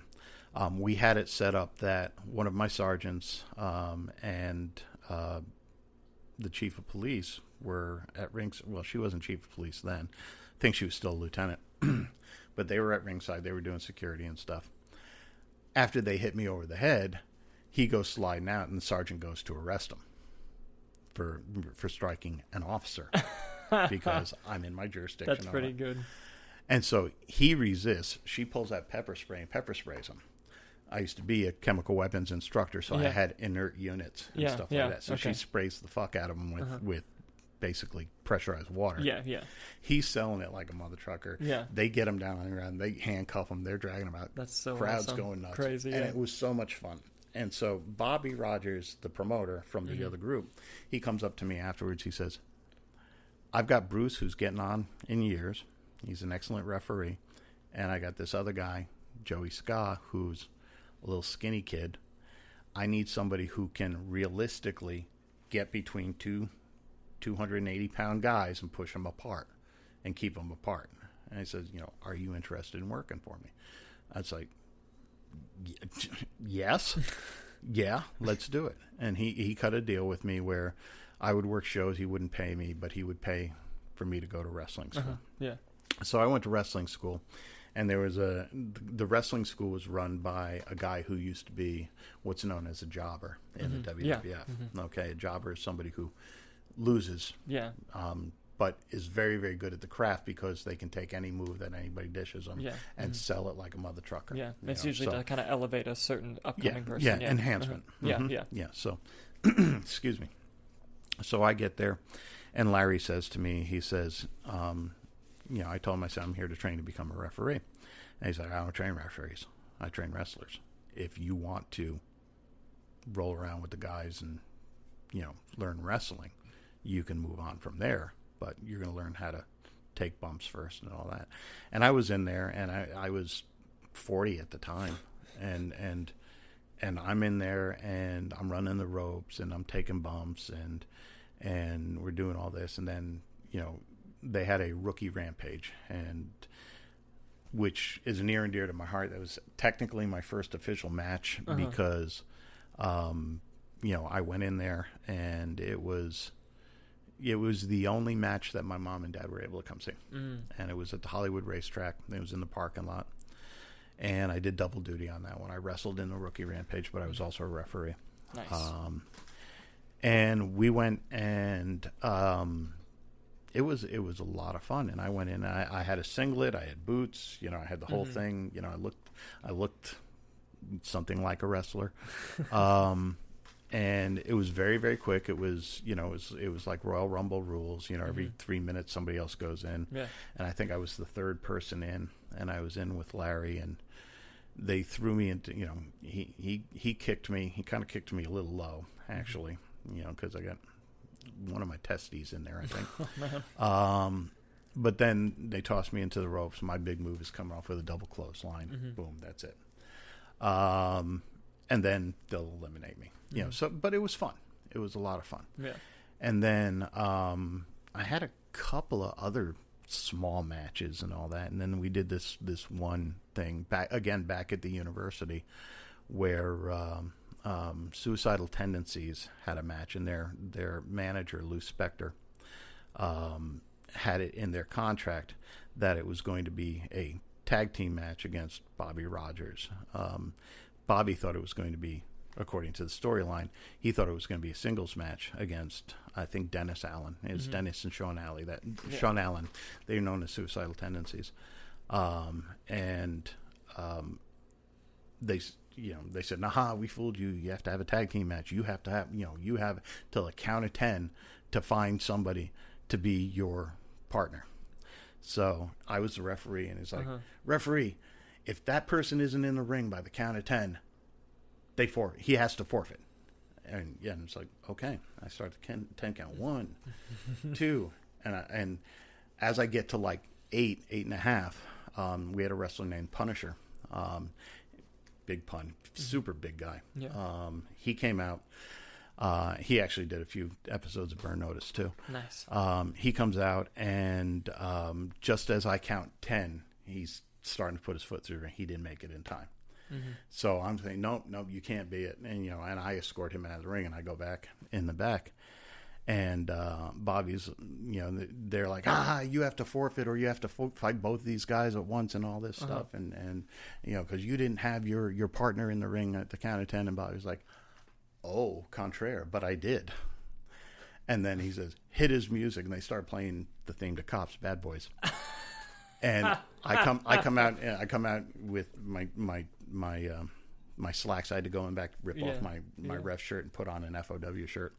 And I came out, and I was his tag team partner, and that was my first tag team match. Did the crowd go nuts? I would have. And Dennis had worked for the WWF, so I'm like, I'm wrestling a guy who was in the WWF, man. Even though he had a couple of, very small matches, it's like, Still. And I respected the hell out of these guys. I mean, these two guys were, Sean Allen's. One of his original names was Tank, just to give you an idea of how he was built. Yeah. And Dirty Dennis Allen, he was one of the dirtiest guys in the game, kind of thing. Yeah. So I'm wrestling them. I didn't know what the fuck I was doing and stuff like that. And Sean's taking it to me. I mean, we're outside. He's slamming my head on the table and all this stuff. We're doing all this stuff. And he says to me, he slams me down on the ground. And he says, "Roll away." And he slams me down. He starts to climb the rope. He looks around. I'm rolling. Afterwards, he says, "No, when I jump, you roll out of the way." It's like, oh, did not know that. Okay. And I forget how we won the match, but we won the match. And it's like, yeah, I got my first win. Cool. That's awesome. And then later on, I had so many enjoyable experiences in that. But that was the first year that I worked, and we had a Christmas party, and it was a fan vote for best tag team, best match, best wrestler, and stuff. And FOW was the shit back then.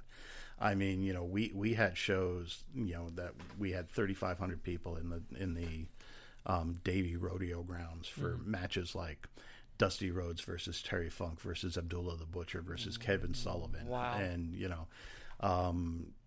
Antonio Banks, who later on became MVP. He used to come and train, help train at the school, and he beat the shit out of me one night too.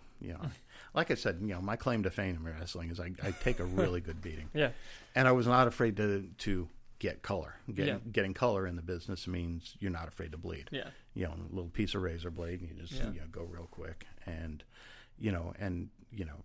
I wasn't afraid to be set on fire. I wasn't afraid to get body slammed on thumbtacks. I wasn't afraid to go over the top rope through a table, and all these things, that I was doing as a referee. Eventually, Tommy Vandal became the de facto owner or booker. I don't know if he was ever the full owner of FOW. FOW went away and went on hiatus for a variety of reasons for a little while, and then it came back, and they gave the book to Anthony to do. And Anthony, we had some success in ICW wrestling down in Miami, where we had this gimmick where I was his personal referee, and I would come to the ring and basically help him cheat. If somebody was pinning him, it was 1, 2, ow. is there a nail in there? Or drop a contact. Oh, where's my contact? Or stop and tie my shoe. And then when he's pinning somebody, it's type of thing. Yeah. So I got several beatdowns through that and all that, and so we had a lot of success and a lot of fun on that, and they were cutting promos on me and they were cutting promos on him, and it comes up that in another group, I think it was D1PW, Billy Fives, who had the utmost respect for in the business. Billy is one of the nicest guys, and if you're his friend, if he likes you, he is the sweetest. Well, I wouldn't say he's the sweetest, but he has your back. Let's put it that way. Yeah. And he always had my back. He's the kind of guy that, whether he was babyface or a heel, whether he's a good guy or bad guy, at the end of the match, if I was the referee in that match, he would DDT me. He would super kick me. Yeah. He would punch me in the face. He'd do something. And it became a gimmick, where his kids would show up. How's my dad going to beat you up tonight? Your dad's not good. He doesn't do that all the time. Yeah, he does. And it's like, and and the fans came to expect it. Yeah. And it was a lot of fun. That's so anyway, funny. we had this angle that we were working, that Billy was getting ready to, turn in his boots, retire kind of thing, and they wanted to have a championship match against him, and they had a selection of 3 people. They had Tommy Vandal, Flex Magnum, or me. Fan votes. Turns out I won the vote, and I thought it was, we had it set up that it was, regardless who won, I was going to wrestle him. Yeah. But I actually won. According to the promoter, I actually won. And so, I had to go on YouTube, cut promos against him. He never cut a promo against me and all that. And we get there, and you got to know Billy. To know Billy is to love him or fear him, one of the two. That day, it was a little bit of both. Yeah. And, we're in the back, and I was referee during the early part of the show, and we get back, and we're talking about the match. And it's like, I said, so what are we doing? He's like, oh, we'll figure it out there. I said, just one question. Am I getting color? He says, yeah, if you want to. So cool. Obviously, I'm not winning this thing. Okay. But are you going to allow me to get any offense in? And he's like, you can try. And it's like, oh, shit. Fuck me, man. Yeah. So this is how the match went. So we go out there, and Billy and I are in the middle of the ring, and Billy is he's very muscular, very well built. He's a true shooter. In the wrestling parlance, means that he could take you down and stretch you and hurt you in a variety of different ways. Yeah.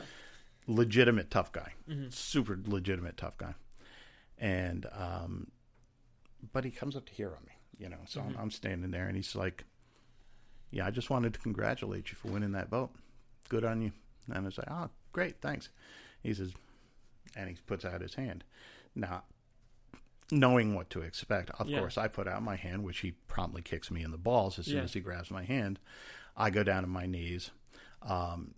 As I'm on my knees, he hits me with a roundhouse kick. I go down. I start crawling over to the corner. He goes to paintbrush me, and my fault completely.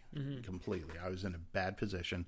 He goes to paintbrush me, and when he does, paintbrushing means he comes running by and then he hits you with the foot on the side of your face. Yeah.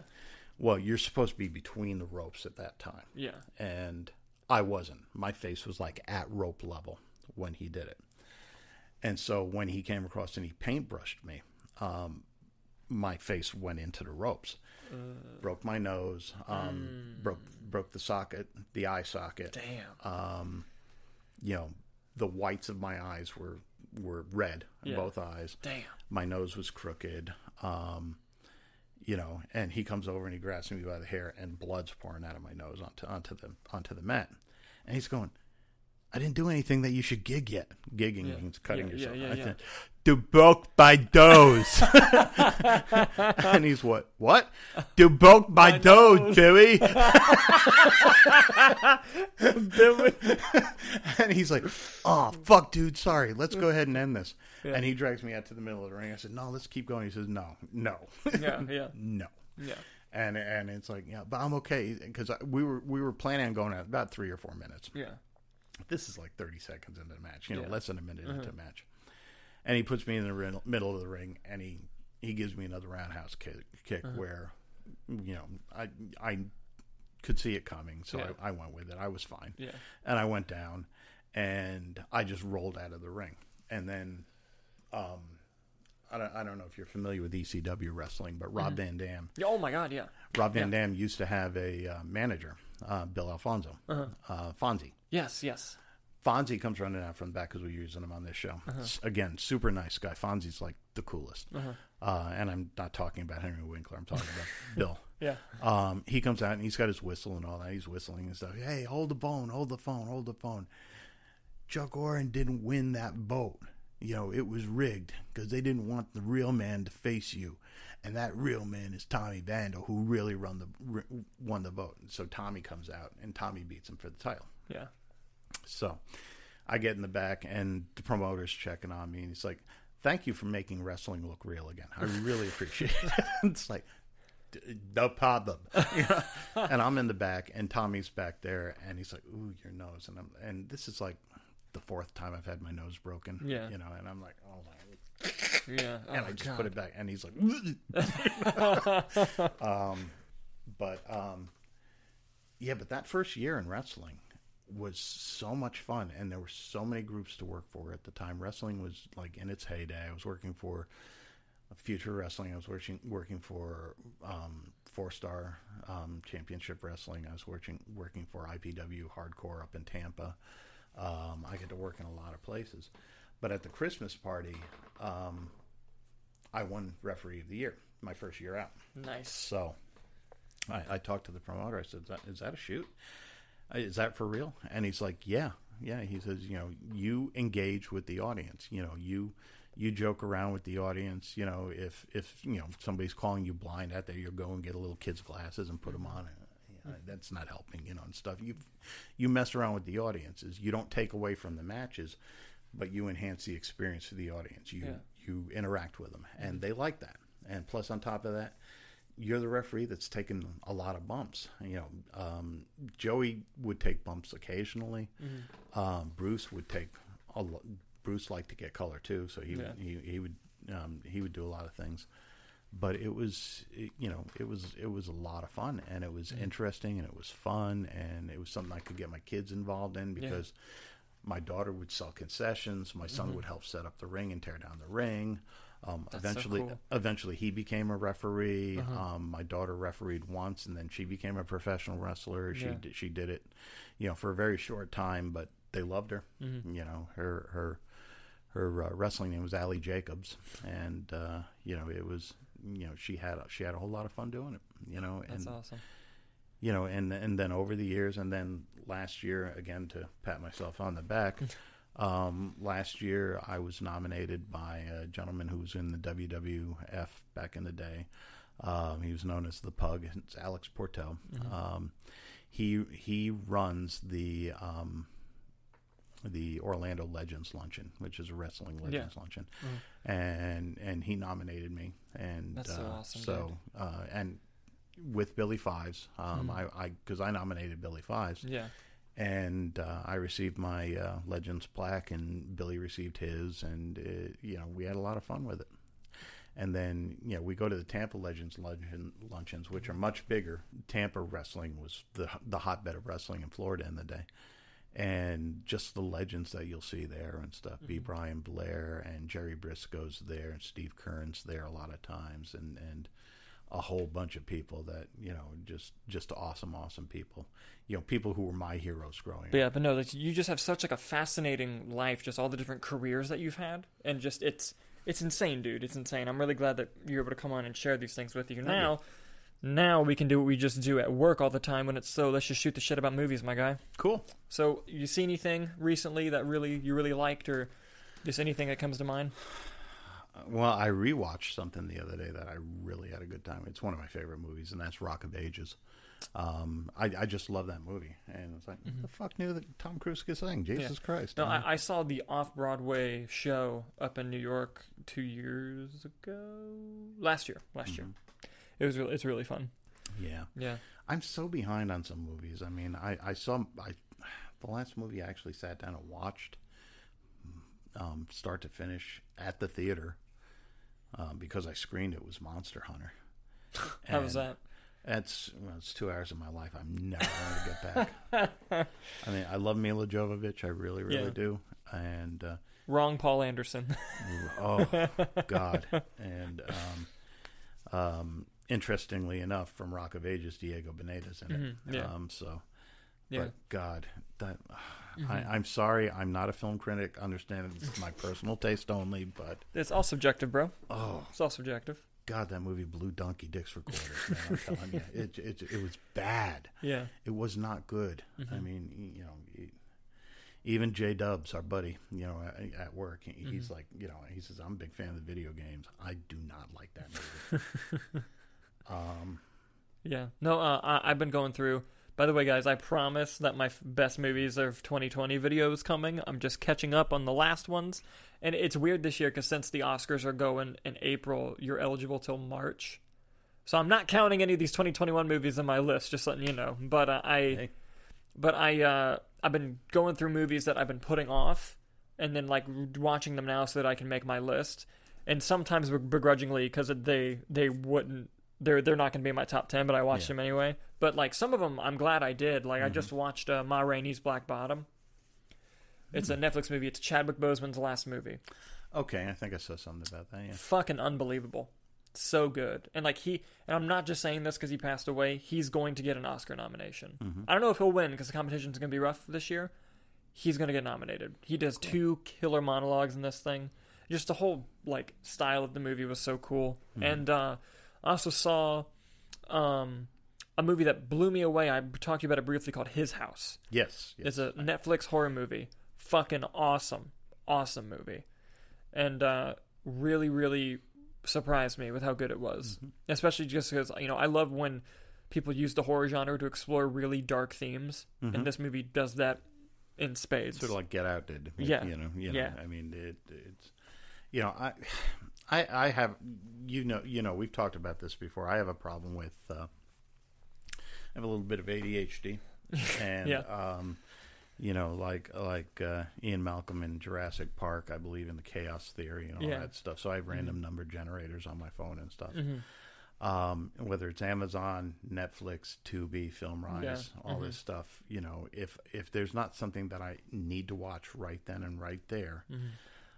Then I'm going to go to my random number generator and, I'm okay, Tubi, 17 categories down, 23 movies across. And that's what I'm going to watch. And I found some gems and I found some, I'm sure. Some dogs, man. Yeah. Oh, Bigfoot versus the zombies. Do not watch. Do not watch. When Bigfoot is shorter than the lead actress. No. That's a shame. Oh, it was so bad. So bad. And not even in a good way. There are bad movies that turn out to be good. Yeah. One of my favorite movies that I've talked to you about at work before, and I don't think you've seen it. I might be thinking of something, but it's a musical. It's Sgt. Pepper's Lonely Hearts Club Band. I have not seen it. With the Bee Gees and Peter Frampton and Aerosmith and Steve Martin and Alice Cooper and... I don't know if it's the nostalgic feel for it that I really, really like. Yeah. But, the music I definitely like because it's the only person who speaks in the movie is George Burns, just to give you an idea. Everything else is all tied together with, his narrative and then Beatles songs performed by all these artists. And Earth, Wind, and Fire's in it. And it's to me, it's a fun movie. It's a shitty movie, but it's a fun movie. Yeah, no, of course. Speaking of the Bee Gees, I watched the Bee Gees documentary on HBO this weekend. I think it was called How Do You Mend a Broken Heart. And I feel very fortunate. Back in the early 90s, after Hurricane Andrew, they had a hurricane relief concert at Joe Robbie. It was Joe Robbie Stadium at the time. I don't know what the name of the stadium is now. It's changed so many times. Yeah. But it's where the Dolphins play. Let's call it. And it was an amazing concert. It was long. I mean, it started like 10 o'clock in the morning and then went on until like 3 o'clock in the morning, and we didn't stay for the whole thing. And it's something that Gloria Estefan put together. And Gloria Estefan performed, the Bee Gees performed, Tito Puente performed, and I got to be friends with Tito Puente Jr. Later on, who got involved in wrestling of all things. Let's see, Weird Al Yankovic performed. They had comedians perform, which does not do well in a stadium. Not a good mix-up. But it was an awesome concert. It was a lot of fun, and if it's a good movie, you know me, I'm an emotional person. Yeah. I'm a passionate person. Oh yeah. And if I see a movie that's touching me, I'm going to weep. Oh yeah. If I listen to music that touches me, I'm going to weep. It's not unusual for me at concerts to be wiping my eyes and stuff like that. Yeah. I mean, for fuck's sake, at WrestleMania, I've been to 2 WrestleManias, and the WrestleMania at Joe Robbie Stadium that I went to years ago, when they did the flyover, at the end of the national anthem, they did a flyover with the I think they were F-18s. I'm a veteran, and that gets me in my pride, man. Yeah. And I'm like, it's fucking great, man. It's awesome. Yeah. But yeah, I get very, very emotional at concerts. I get emotional in films and things like that. No, I have a list on my computer of every movie that's ever made me cry, and I update it every time. And the thing is, it's funny. Sometimes it's not the first time I watch a movie. Like, it'll be the second or third time, and something hit me that didn't hit me before, and it fucks me up, dude. There are movies today that I've watched dozens of times, and they still tear me up. You know what fucking got me the second time I watched it was, the first time too, but for different reasons, was Avengers Endgame. And because the first time I got it, I'm a nerd. So, like, when all the heroes come back and Cap says Avengers Assemble, I'm like, Oh, yeah, I was like... Yeah, fucking A, right? They do. And then, but the second time I watched it, I fucking cried so hard at the scene when Thor's talking to his mom when they're in like they're going back in time, and just because I'm someone who struggled with depression before, in that moment he calls out to Mjolnir, and he catches it, and I missed it the first time because the first time he catches it, my audience clapped. The second time I saw it, my audience didn't clap. When he catches Mjolnir, he gets tears in his eyes, and he says, "I'm still worthy." Yes. And my God, dude, that second time when I noticed that fucking destroyed me. Oh my God. My son and I, in the first Thor movie, okay, after Thor is laid out and stuff like that, and that hand shoots up and the hammer's there, my son's like, yeah! And we got tears coming down our face and all. Yeah. But the movie, and it's stupid as hell, but, as I said earlier, I'm a Star Trek guy. Yeah. I grew up with Star Trek. Oh, dude, you gonna do Wrath of Khan? Dude, that makes me cry too. Oh, man. That's sad as fuck, dude. And because of that movie, and not just because of that movie. Yeah. But, I've had the unfortunate duty of having to go to several cop funerals and stuff. Yeah. And when they start playing Amazing Grace on the bagpipes, I can't help but think to Wrath of Khan. Of course. And I'm already weeping because, yeah, one of the things they do at a cop funeral is the final call. Yeah. And that just tears me up. Yeah. Yeah. Did I tell you what? A movie that fucking destroyed me was it's a movie from Robert Redford directed it, but he's not in it. And it won Best Picture the year it came out. It's called Ordinary People. Yeah. Yeah, Carol Burnett? No. Mary Tyler Moore. Mary Tyler Moore, yeah. And Donald Sutherland. Oh my God. There's a scene, I don't want to spoil it for someone who hasn't watched it, but there's a scene at the end of the movie that is so goddamn heartbreaking, and it destroys me every time I fucking watch it. Oh, and fuck Pixar. Oh my God. The amount of times they've made me fucking cry. God damn it. Like, dude, Inside Out fucking destroyed me. Have you seen Inside Out? Yes. And the thing is, yeah, the Bing Bong scene is sad. What got me is because as a kid who moved when they were, like, in their preteens... Mm-hmm. Dude, I'm gonna get emotional fucking talking about it. when like just the message of the movie is so good of how like you need sadness. Like what a genius way like for that movie. It's probably my favorite Pixar movie. Mm-hmm. But when sadness takes control and she just fucking lets it out to her parents, like how sad she is. Oh my god, it destroyed me. There's one I want you to try and find, and it's God. I knew I was thinking about the movie. I know who it stars. It's got Judd Hirsch and Kate Nelligan in it. Mm-hmm. It's an older movie. Yeah. Oh, shit. What's the name of that movie? They had a TV series by the same name. I'm sorry, I don't know it. But anyway, Judd Hirsch plays a detective. Mm-hmm. Kate Nelligan is a mom. Her son disappears one day. Mm-hmm. And without a trace. That's the name of the movie. Okay. Without a Trace. And she does, and Judd Hirsch plays a detective who never gives up on the case. Mm-hmm. You know, and just there's a twist ending to it, mm-hmm. and it fucking annihilates me every goddamn time. And every person, that was my betting movie. I bet you can't watch that movie without crying at the end. I will bet you real money that you can't do that. I gotta watch it now. And it's just, oh my god. Yeah, that I remember the first time. It doesn't really get me on rewatches, but the first time I saw One Flew Over the Cuckoo's Nest, that got me. Do you watch Ratched? No. The reason, okay, when the show was being promoted, mm-hmm. I got so excited because I love the movie. Mm-hmm. Love the movie. I never read the book, but I love the movie. I haven't seen it since it came out. I gotta watch it again. It's so good, but when I saw an ad for it, I got so excited that I grabbed Hannah and I was like, we're fucking watching One Flew Over the Cuckoo's Nest. Because the first time I saw an ad, it came out in like 3 weeks. And I was like, oh my god. So I'm like, and I got so excited. Then the reviews came out and they were terrible. And it crushed me. And I didn't want to watch it and be disappointed. So I never started it. It's not that bad. Yeah. I mean, I'm only like 2 or 3 episodes in. But yeah. It's not that bad. Yeah, I gotta check it. I'll tell you what, dude. Speaking of shows that were great, did you watch Queen's Gambit? I think I have an episode and a half to finish it. So good. Oh, she's amazing. And Anya Taylor-Joy is one of my favorite actresses. I've been saying it since Thoroughbreds, since that movie Thoroughbreds. She is classically like 1940s gorgeous. She is. That's exactly how I describe it. Yep. Yeah, she is. I mean, she wouldn't be considered hot by today's standards. But speak for yourself, motherfucker. No, I'm talking about in comparison to. Yeah.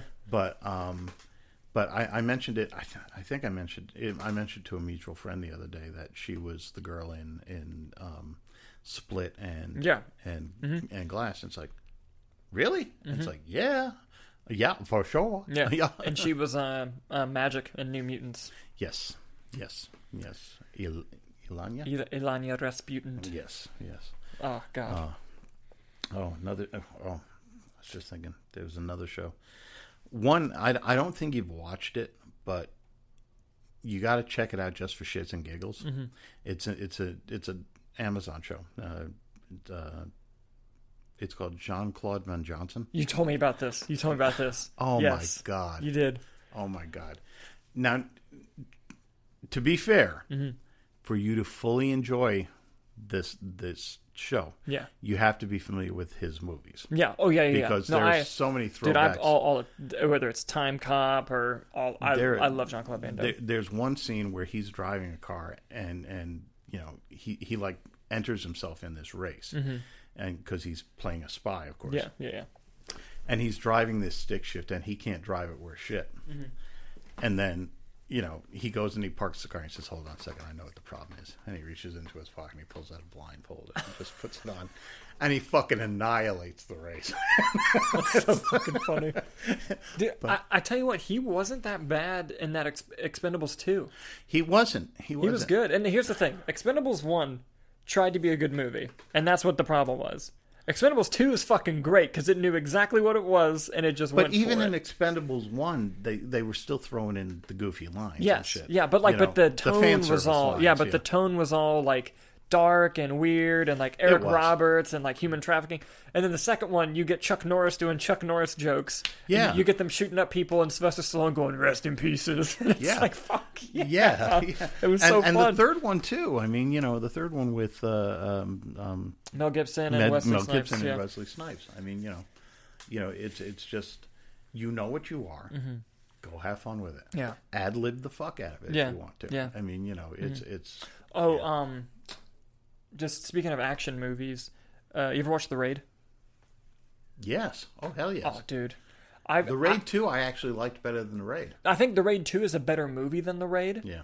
But The Raid has a special place in my heart. Do you know that the budget of The Raid? $1 million. Really? Mm-hmm. Damn. And all of the guns were airsoft guns that they like spray painted. Oh wow. Yeah. And like it's insane. And just like, and I love how it's like a video game, how like each floor is like a harder. Mm-hmm. And it's like, but dude, like the fucking action choreography, because you know me, I'm huge on stunt and action choreography. Mm-hmm. I'm very impressed by it.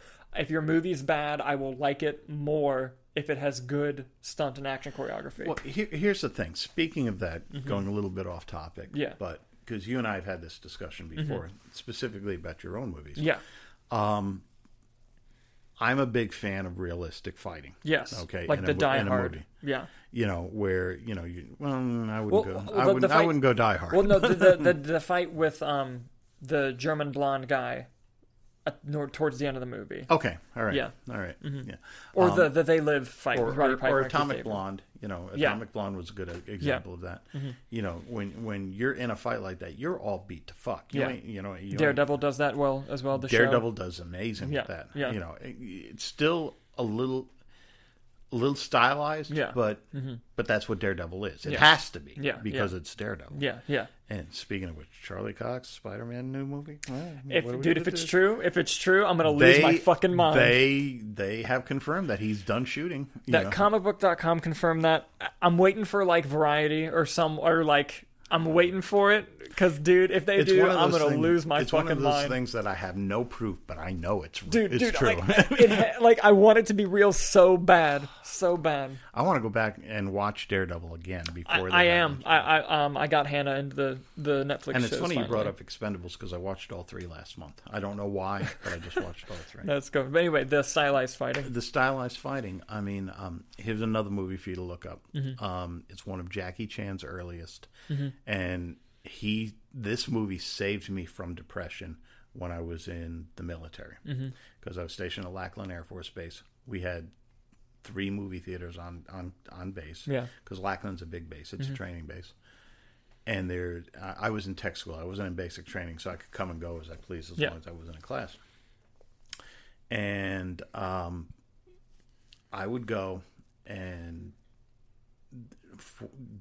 little one house movie theater, and they would show the same movie for 2 or 3 weeks in a row. Yeah. And I saw this movie so many times, and it was my escape because it was the first time I ever saw Jackie Chan. The movie was called, it was on screen back then, it was called The Big Brawl.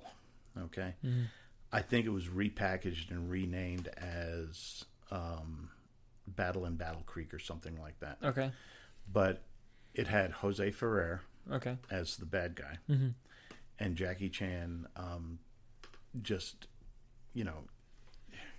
incredible stuntman, incredible fight choreographer. Yeah. Even watching him in some old Bruce Lee movies and trying to pick him out and stuff, like just amazing stuff.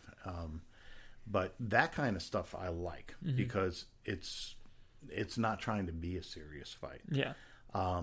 Things and don't misunderstand me. I understand the technical expertise needed to complete these stunts, film these stunts, choreograph these stunts, doing all that. I get all that. Okay, I understand all that. A movie like John Wick, which I fucking love. Yeah. Okay, excellent movie, amazing movie, but again, the stylized fighting. That's not a real world situation. But he's a top assassin going up against the top assassins. It's got to be stylized or something like that. You can't have a real fight like that. It's not going back to an Atomic Blonde situation where it's gritty and it's trying to be as real as possible. Yeah, and I to me, because like I love both style of fights as long as it's edited well, shot well, and choreographed well. It has to be. Yeah, because fucking God, was it Taken 3 where they did 19 cuts for him to jump a fence? Oh, I don't think I saw Taken 3. Oh my God, dude, there's a scene where Liam Neeson jumps a fence and they cut 19 times. But like I hate that, but like to me, it comes down to, as a filmmaker, what is required in that moment? Mm-hmm. Where are you at in the story? And I think with Daredevil and with Atomic Blonde, especially the one or at the end of Atomic Blonde, the reason why they're realistic, like they're getting tired, they're, not like as they're going, it gets harder and harder for them to go. The reason why that had to happen at that point in the movie is because emotionally and psychologically where the characters were, that fit perfectly. Yeah. And in the Daredevil fight, for example, at the end of episode 2, it's intercut with his past about everything that he's been doing and about like trying to, you see his father die and you see, and earlier in the episode, he's just getting stitched up, like he's barely put together. Mm-hmm. So you have him barely put together during the fight, like he's throwing microwaves at people, trying to just get through it. And emotionally, it's the end of a 2-episode story. Right. So, it's kind of mirroring, getting to the end of that story and, being tired out and, that realism keeps you in that scene. Whereas there are some movies like I'll do John Wick, for example, where if John Wick could barely fight at the end of John Wick, which he kind of does, but with the older guy, but I mean before that, when he gets there, instead you get that awesome scene where he drifts the car and he's shooting out the window. Mm-hmm. But, that the momentum and the pacing of that scene requires the fighting to be stylized in order to get to the point where it was. Again, you're absolutely correct. Yeah. But that's necessary for that type of movie. Yeah, and the reason why I defend it and sort of like for The Local, for example, is pacing-wise, if you had that fight scene, our fight scene, be a 100% realistic, they're tired, the punches are being hard to throw, and fight scene, it completely takes away from the buildup of that moment. Right. Because the entire film is leading up to when the fuck is Jackson going to start fucking throwing hands? Like that's the whole point of the thing. And I think if you had it, you have to have that slow build. Yeah, you have to have that slow build, and that you have to have the payoff. Yeah, plain and simple. That's all there is to it. Yeah, and then Trailer for Nobody. Mm-hmm. Okay, which we were talking about earlier. Yeah. Mm-hmm. Bob Odenkirk, not the guy I'd pick to have him on backing me up in a fight. Yeah. Bob, if you're listening to this, if you ever see it, no offense meant, okay? But again, the way they shoot it, the way they choreograph it, you believe it. Yeah. Because it's fascinating and it's great. And I really, really hope that it does become part of the John Wick universe. That would be so cool. I know they probably won't. But, yeah. No, but speaking of like, I think the first Taken movie, I really like the first Taken movie. Mm-hmm. The sequels I fucking hate. But the first one of the best choreographed scenes just takes place in a car. Mm-hmm. And because you can have shaky cam as long as it's used as an aesthetic device, not as a way to hide choreography. Because the Bourne movies made shaky cam famous, but it became famous for the wrong reasons, and everything after Bourne just tried to do it as like, oh, it looked. The only one I've ever seen is the one with Jeremy Renner. Really? That's the only one I've seen. Well, we got to watch the Bourne movie. God damn it, I keep doing that. But we got to watch the Bourne movies. Okay. But like those fight scenes are well choreographed and they're well shot, and they use the shake as a just an aesthetic thing, and it works. It's one of it makes sense. You're in a car. This is what it would look like. And it's and the Bournes are one of the only movies that do it correctly. But Taken did it correctly as well. The first one, not the sequels. And there's a scene in the first one where he follows someone into a cab, and he pushes his arm across his body against a window, and is just hitting him in the gut, interrogating him. And it's just like, okay, Liam Neeson's in his 60s. Like, that's what you would do if you were that old trying to get information, is you would just trap their momentum and just use the one spot to, like, get information. Why's it got to be in the 60s, dude? I know how old Liam Neeson is. Okay, all right. Well, okay, at the time, though, he was probably in his 50s. Right now... You don't think I can handle myself anymore, is that what you're saying? No. This year, he's 69 years old. He's going to be 70 years old. God bless him. It's no wonder he doesn't want to do action roles anymore. Yeah. No, he told a funny story. He was like, on the most recent action movie he did, he's like, I looked up at the person I was fighting, and I was like, how old are you? And he's like, I'm 25. And I was just like, Jesus Christ. It's like, I can't do this anymore. Yeah. Yeah, one of our employees came up the other day and said, I just had my 31st birthday. And I said, I remember when I was... No, I don't. I don't really. It was back in the 1900s, I know that. But okay, most ridiculous fight scene ever? In a good way? Tell me. Kung Fu Hustle. The fight scenes based on Saturday morning cartoons. No, another ridiculous fight that I absolutely love is the Drunken Master ones. Oh my God. I love those fights. So good. But, again, those have to be shot that way for the purpose of the movie. You know what? A great example of stylized fighting that needed to be stylized for the story was Crouching Tiger, Hidden Dragon. Oh, absolutely. And it was fucking unbelievable. Absolutely. So good. I'm so mad we missed it when it made it. I know, same. Yeah. No, it's so good. And I'm trying to remember.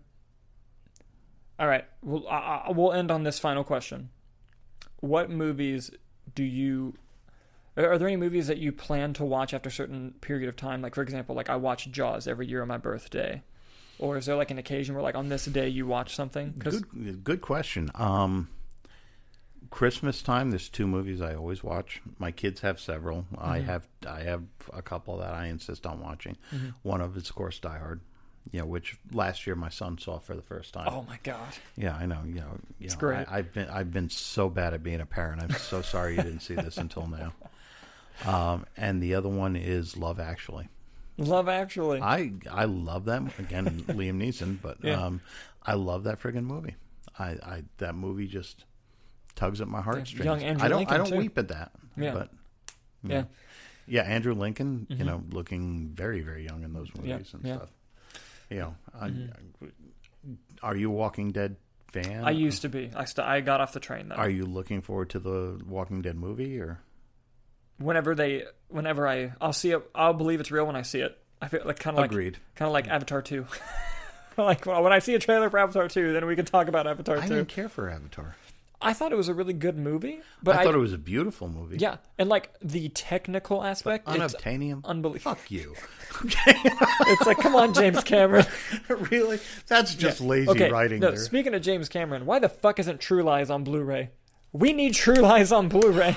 Man, I love that movie. I think of that every time I go down to the Keys. I think of that movie, man. Yeah, oh so my good. God, God, Bill Paxton got taken from us too soon, man. He's so good in that. Oh God, he makes that movie. Yeah, he does. Plus the guy who plays the terrorist. Yes. Oh my excellent. God. And Tia Carrere. Amazing in that. I got to meet her.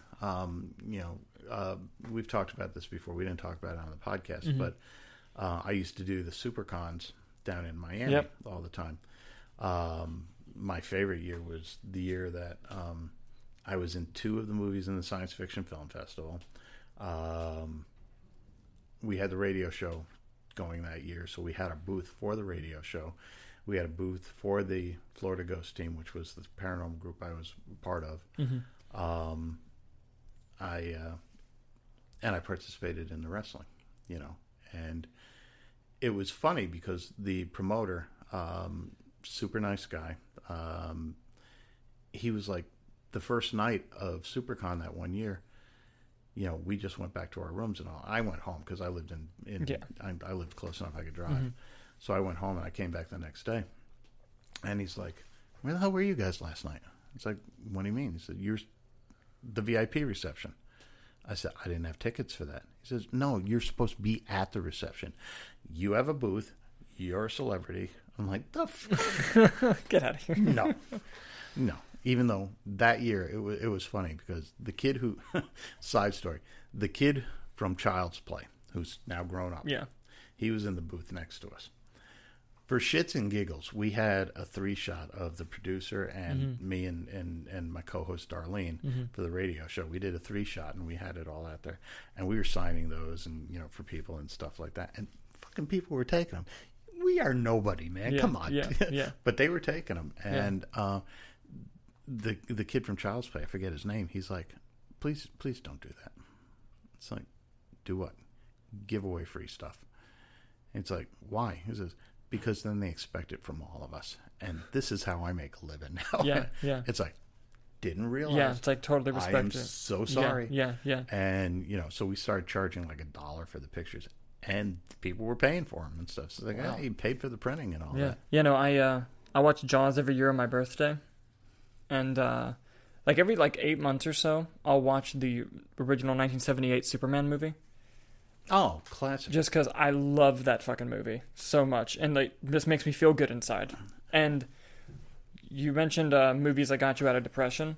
A TV show that got me out of mine was the Bill Burr animated show F is for Family on Netflix. I don't think I've ever watched it. Dude, it's fucking hysterical. Like, when I tell you literally got me out of a depression, lowest I've ever been, I just binged that show and I felt much it got me to get back out and start doing stuff again. My son took me to Bill Burr last year. Fuck you! I want to see him so bad. Oh, it was awesome. It was awesome. Oh, so good. But you mentioned Superman. That brings back a happy memory for me. Is my dad would always take us to the drive-in, and typically my dad, when we would go to the drive-in, he would drive. We'd go play in the playground, which back then they had one of those spinning things and stuff, but it had concrete around it, so you always came back with skin knees and shit like that. And but we went. The only time my dad would fall asleep every time. He was a hard-working man. Yeah. He would fall asleep, and then when the movie was over and done with, hey, Dad, we're done. We can go home. And he'd wake up and he'd take us home. He was doing it for us. Yeah. The first time my dad stayed awake the entire time, Blazing Saddles. And I just remember sitting there with him. He liked that movie so much. We went the next night to go watch it again. Wow. And I brought a cassette player with me and recorded the whole movie. You little pirate. just so I could listen to it. I didn't sell it or anything like that. But oh my God, that was so much fun. But going back to Superman, my mom never went to the movies. Never went to the movies. It's only 2 times in my life I can remember my mom going to the movies with me. Grease and Superman. She wanted to see Superman. It's like, that's so awesome. Superman? Really? Superman? And even though she never really, she loved Grease, didn't care for Superman. And then growing up, because we had, there was no VHS, there was no, you had to rely on TV to have, you relied on, your TV guide was your Bible. Yeah. I mean, every year the Wizard of Oz, that was event night. Oh yeah. You'd have to watch the Wizard of Oz. 10 Commandments. Charlton Heston. Yeah, great movie. You had to watch it. Ben-Hur. These movies would come on once a year, and those were the movies that you watched annually. Yeah. So. No, all great films. But yeah, no, I think that's a nice little bittersweet place to end the show tonight. Dude, thank you so much. I fucking loved having you on. We're going to do it again sometime. No, dude, this was a lot of fun. And go ahead and tell the good people where they can find you and your adventures online. Oh, my gosh. Okay, let's see. Instagram, I'm the Reality Chuck. That's also my... that's one of my Twitter handles. The other one is Ghost Ref Chuck. Facebook is under my name, Chuck Oren. And... TikTok I'm just getting into, so stay tuned for that. But that's under Chuck Oren also. But that's what I'm doing online. Awesome. And we can't wait to see you in the local whenever I finally finish that fucking movie. Yeah. Well, to be honest with you, I'm looking forward to the next one. That's what I'm looking forward to. Good. Because we wrapped this one, and we know it's going to be good. We know it's going to be good. Totally. Fuck yeah, it's going to be good. Of course it is, man. It's a Dalton Burdett and Movie Nights production. Did you stroke my ego? I'm telling you, got to. Well, I want to come back. So you just ruined. That's true. But you just ruined Hannah's night. I'm not gonna be able to shut the fuck up about this. All right, well, dude, this is a lot of fun having you on. I really appreciate it. And it was a lot of fun, man. Thank you guys for watching, and we'll see you next time. Thank you, guys. Take care.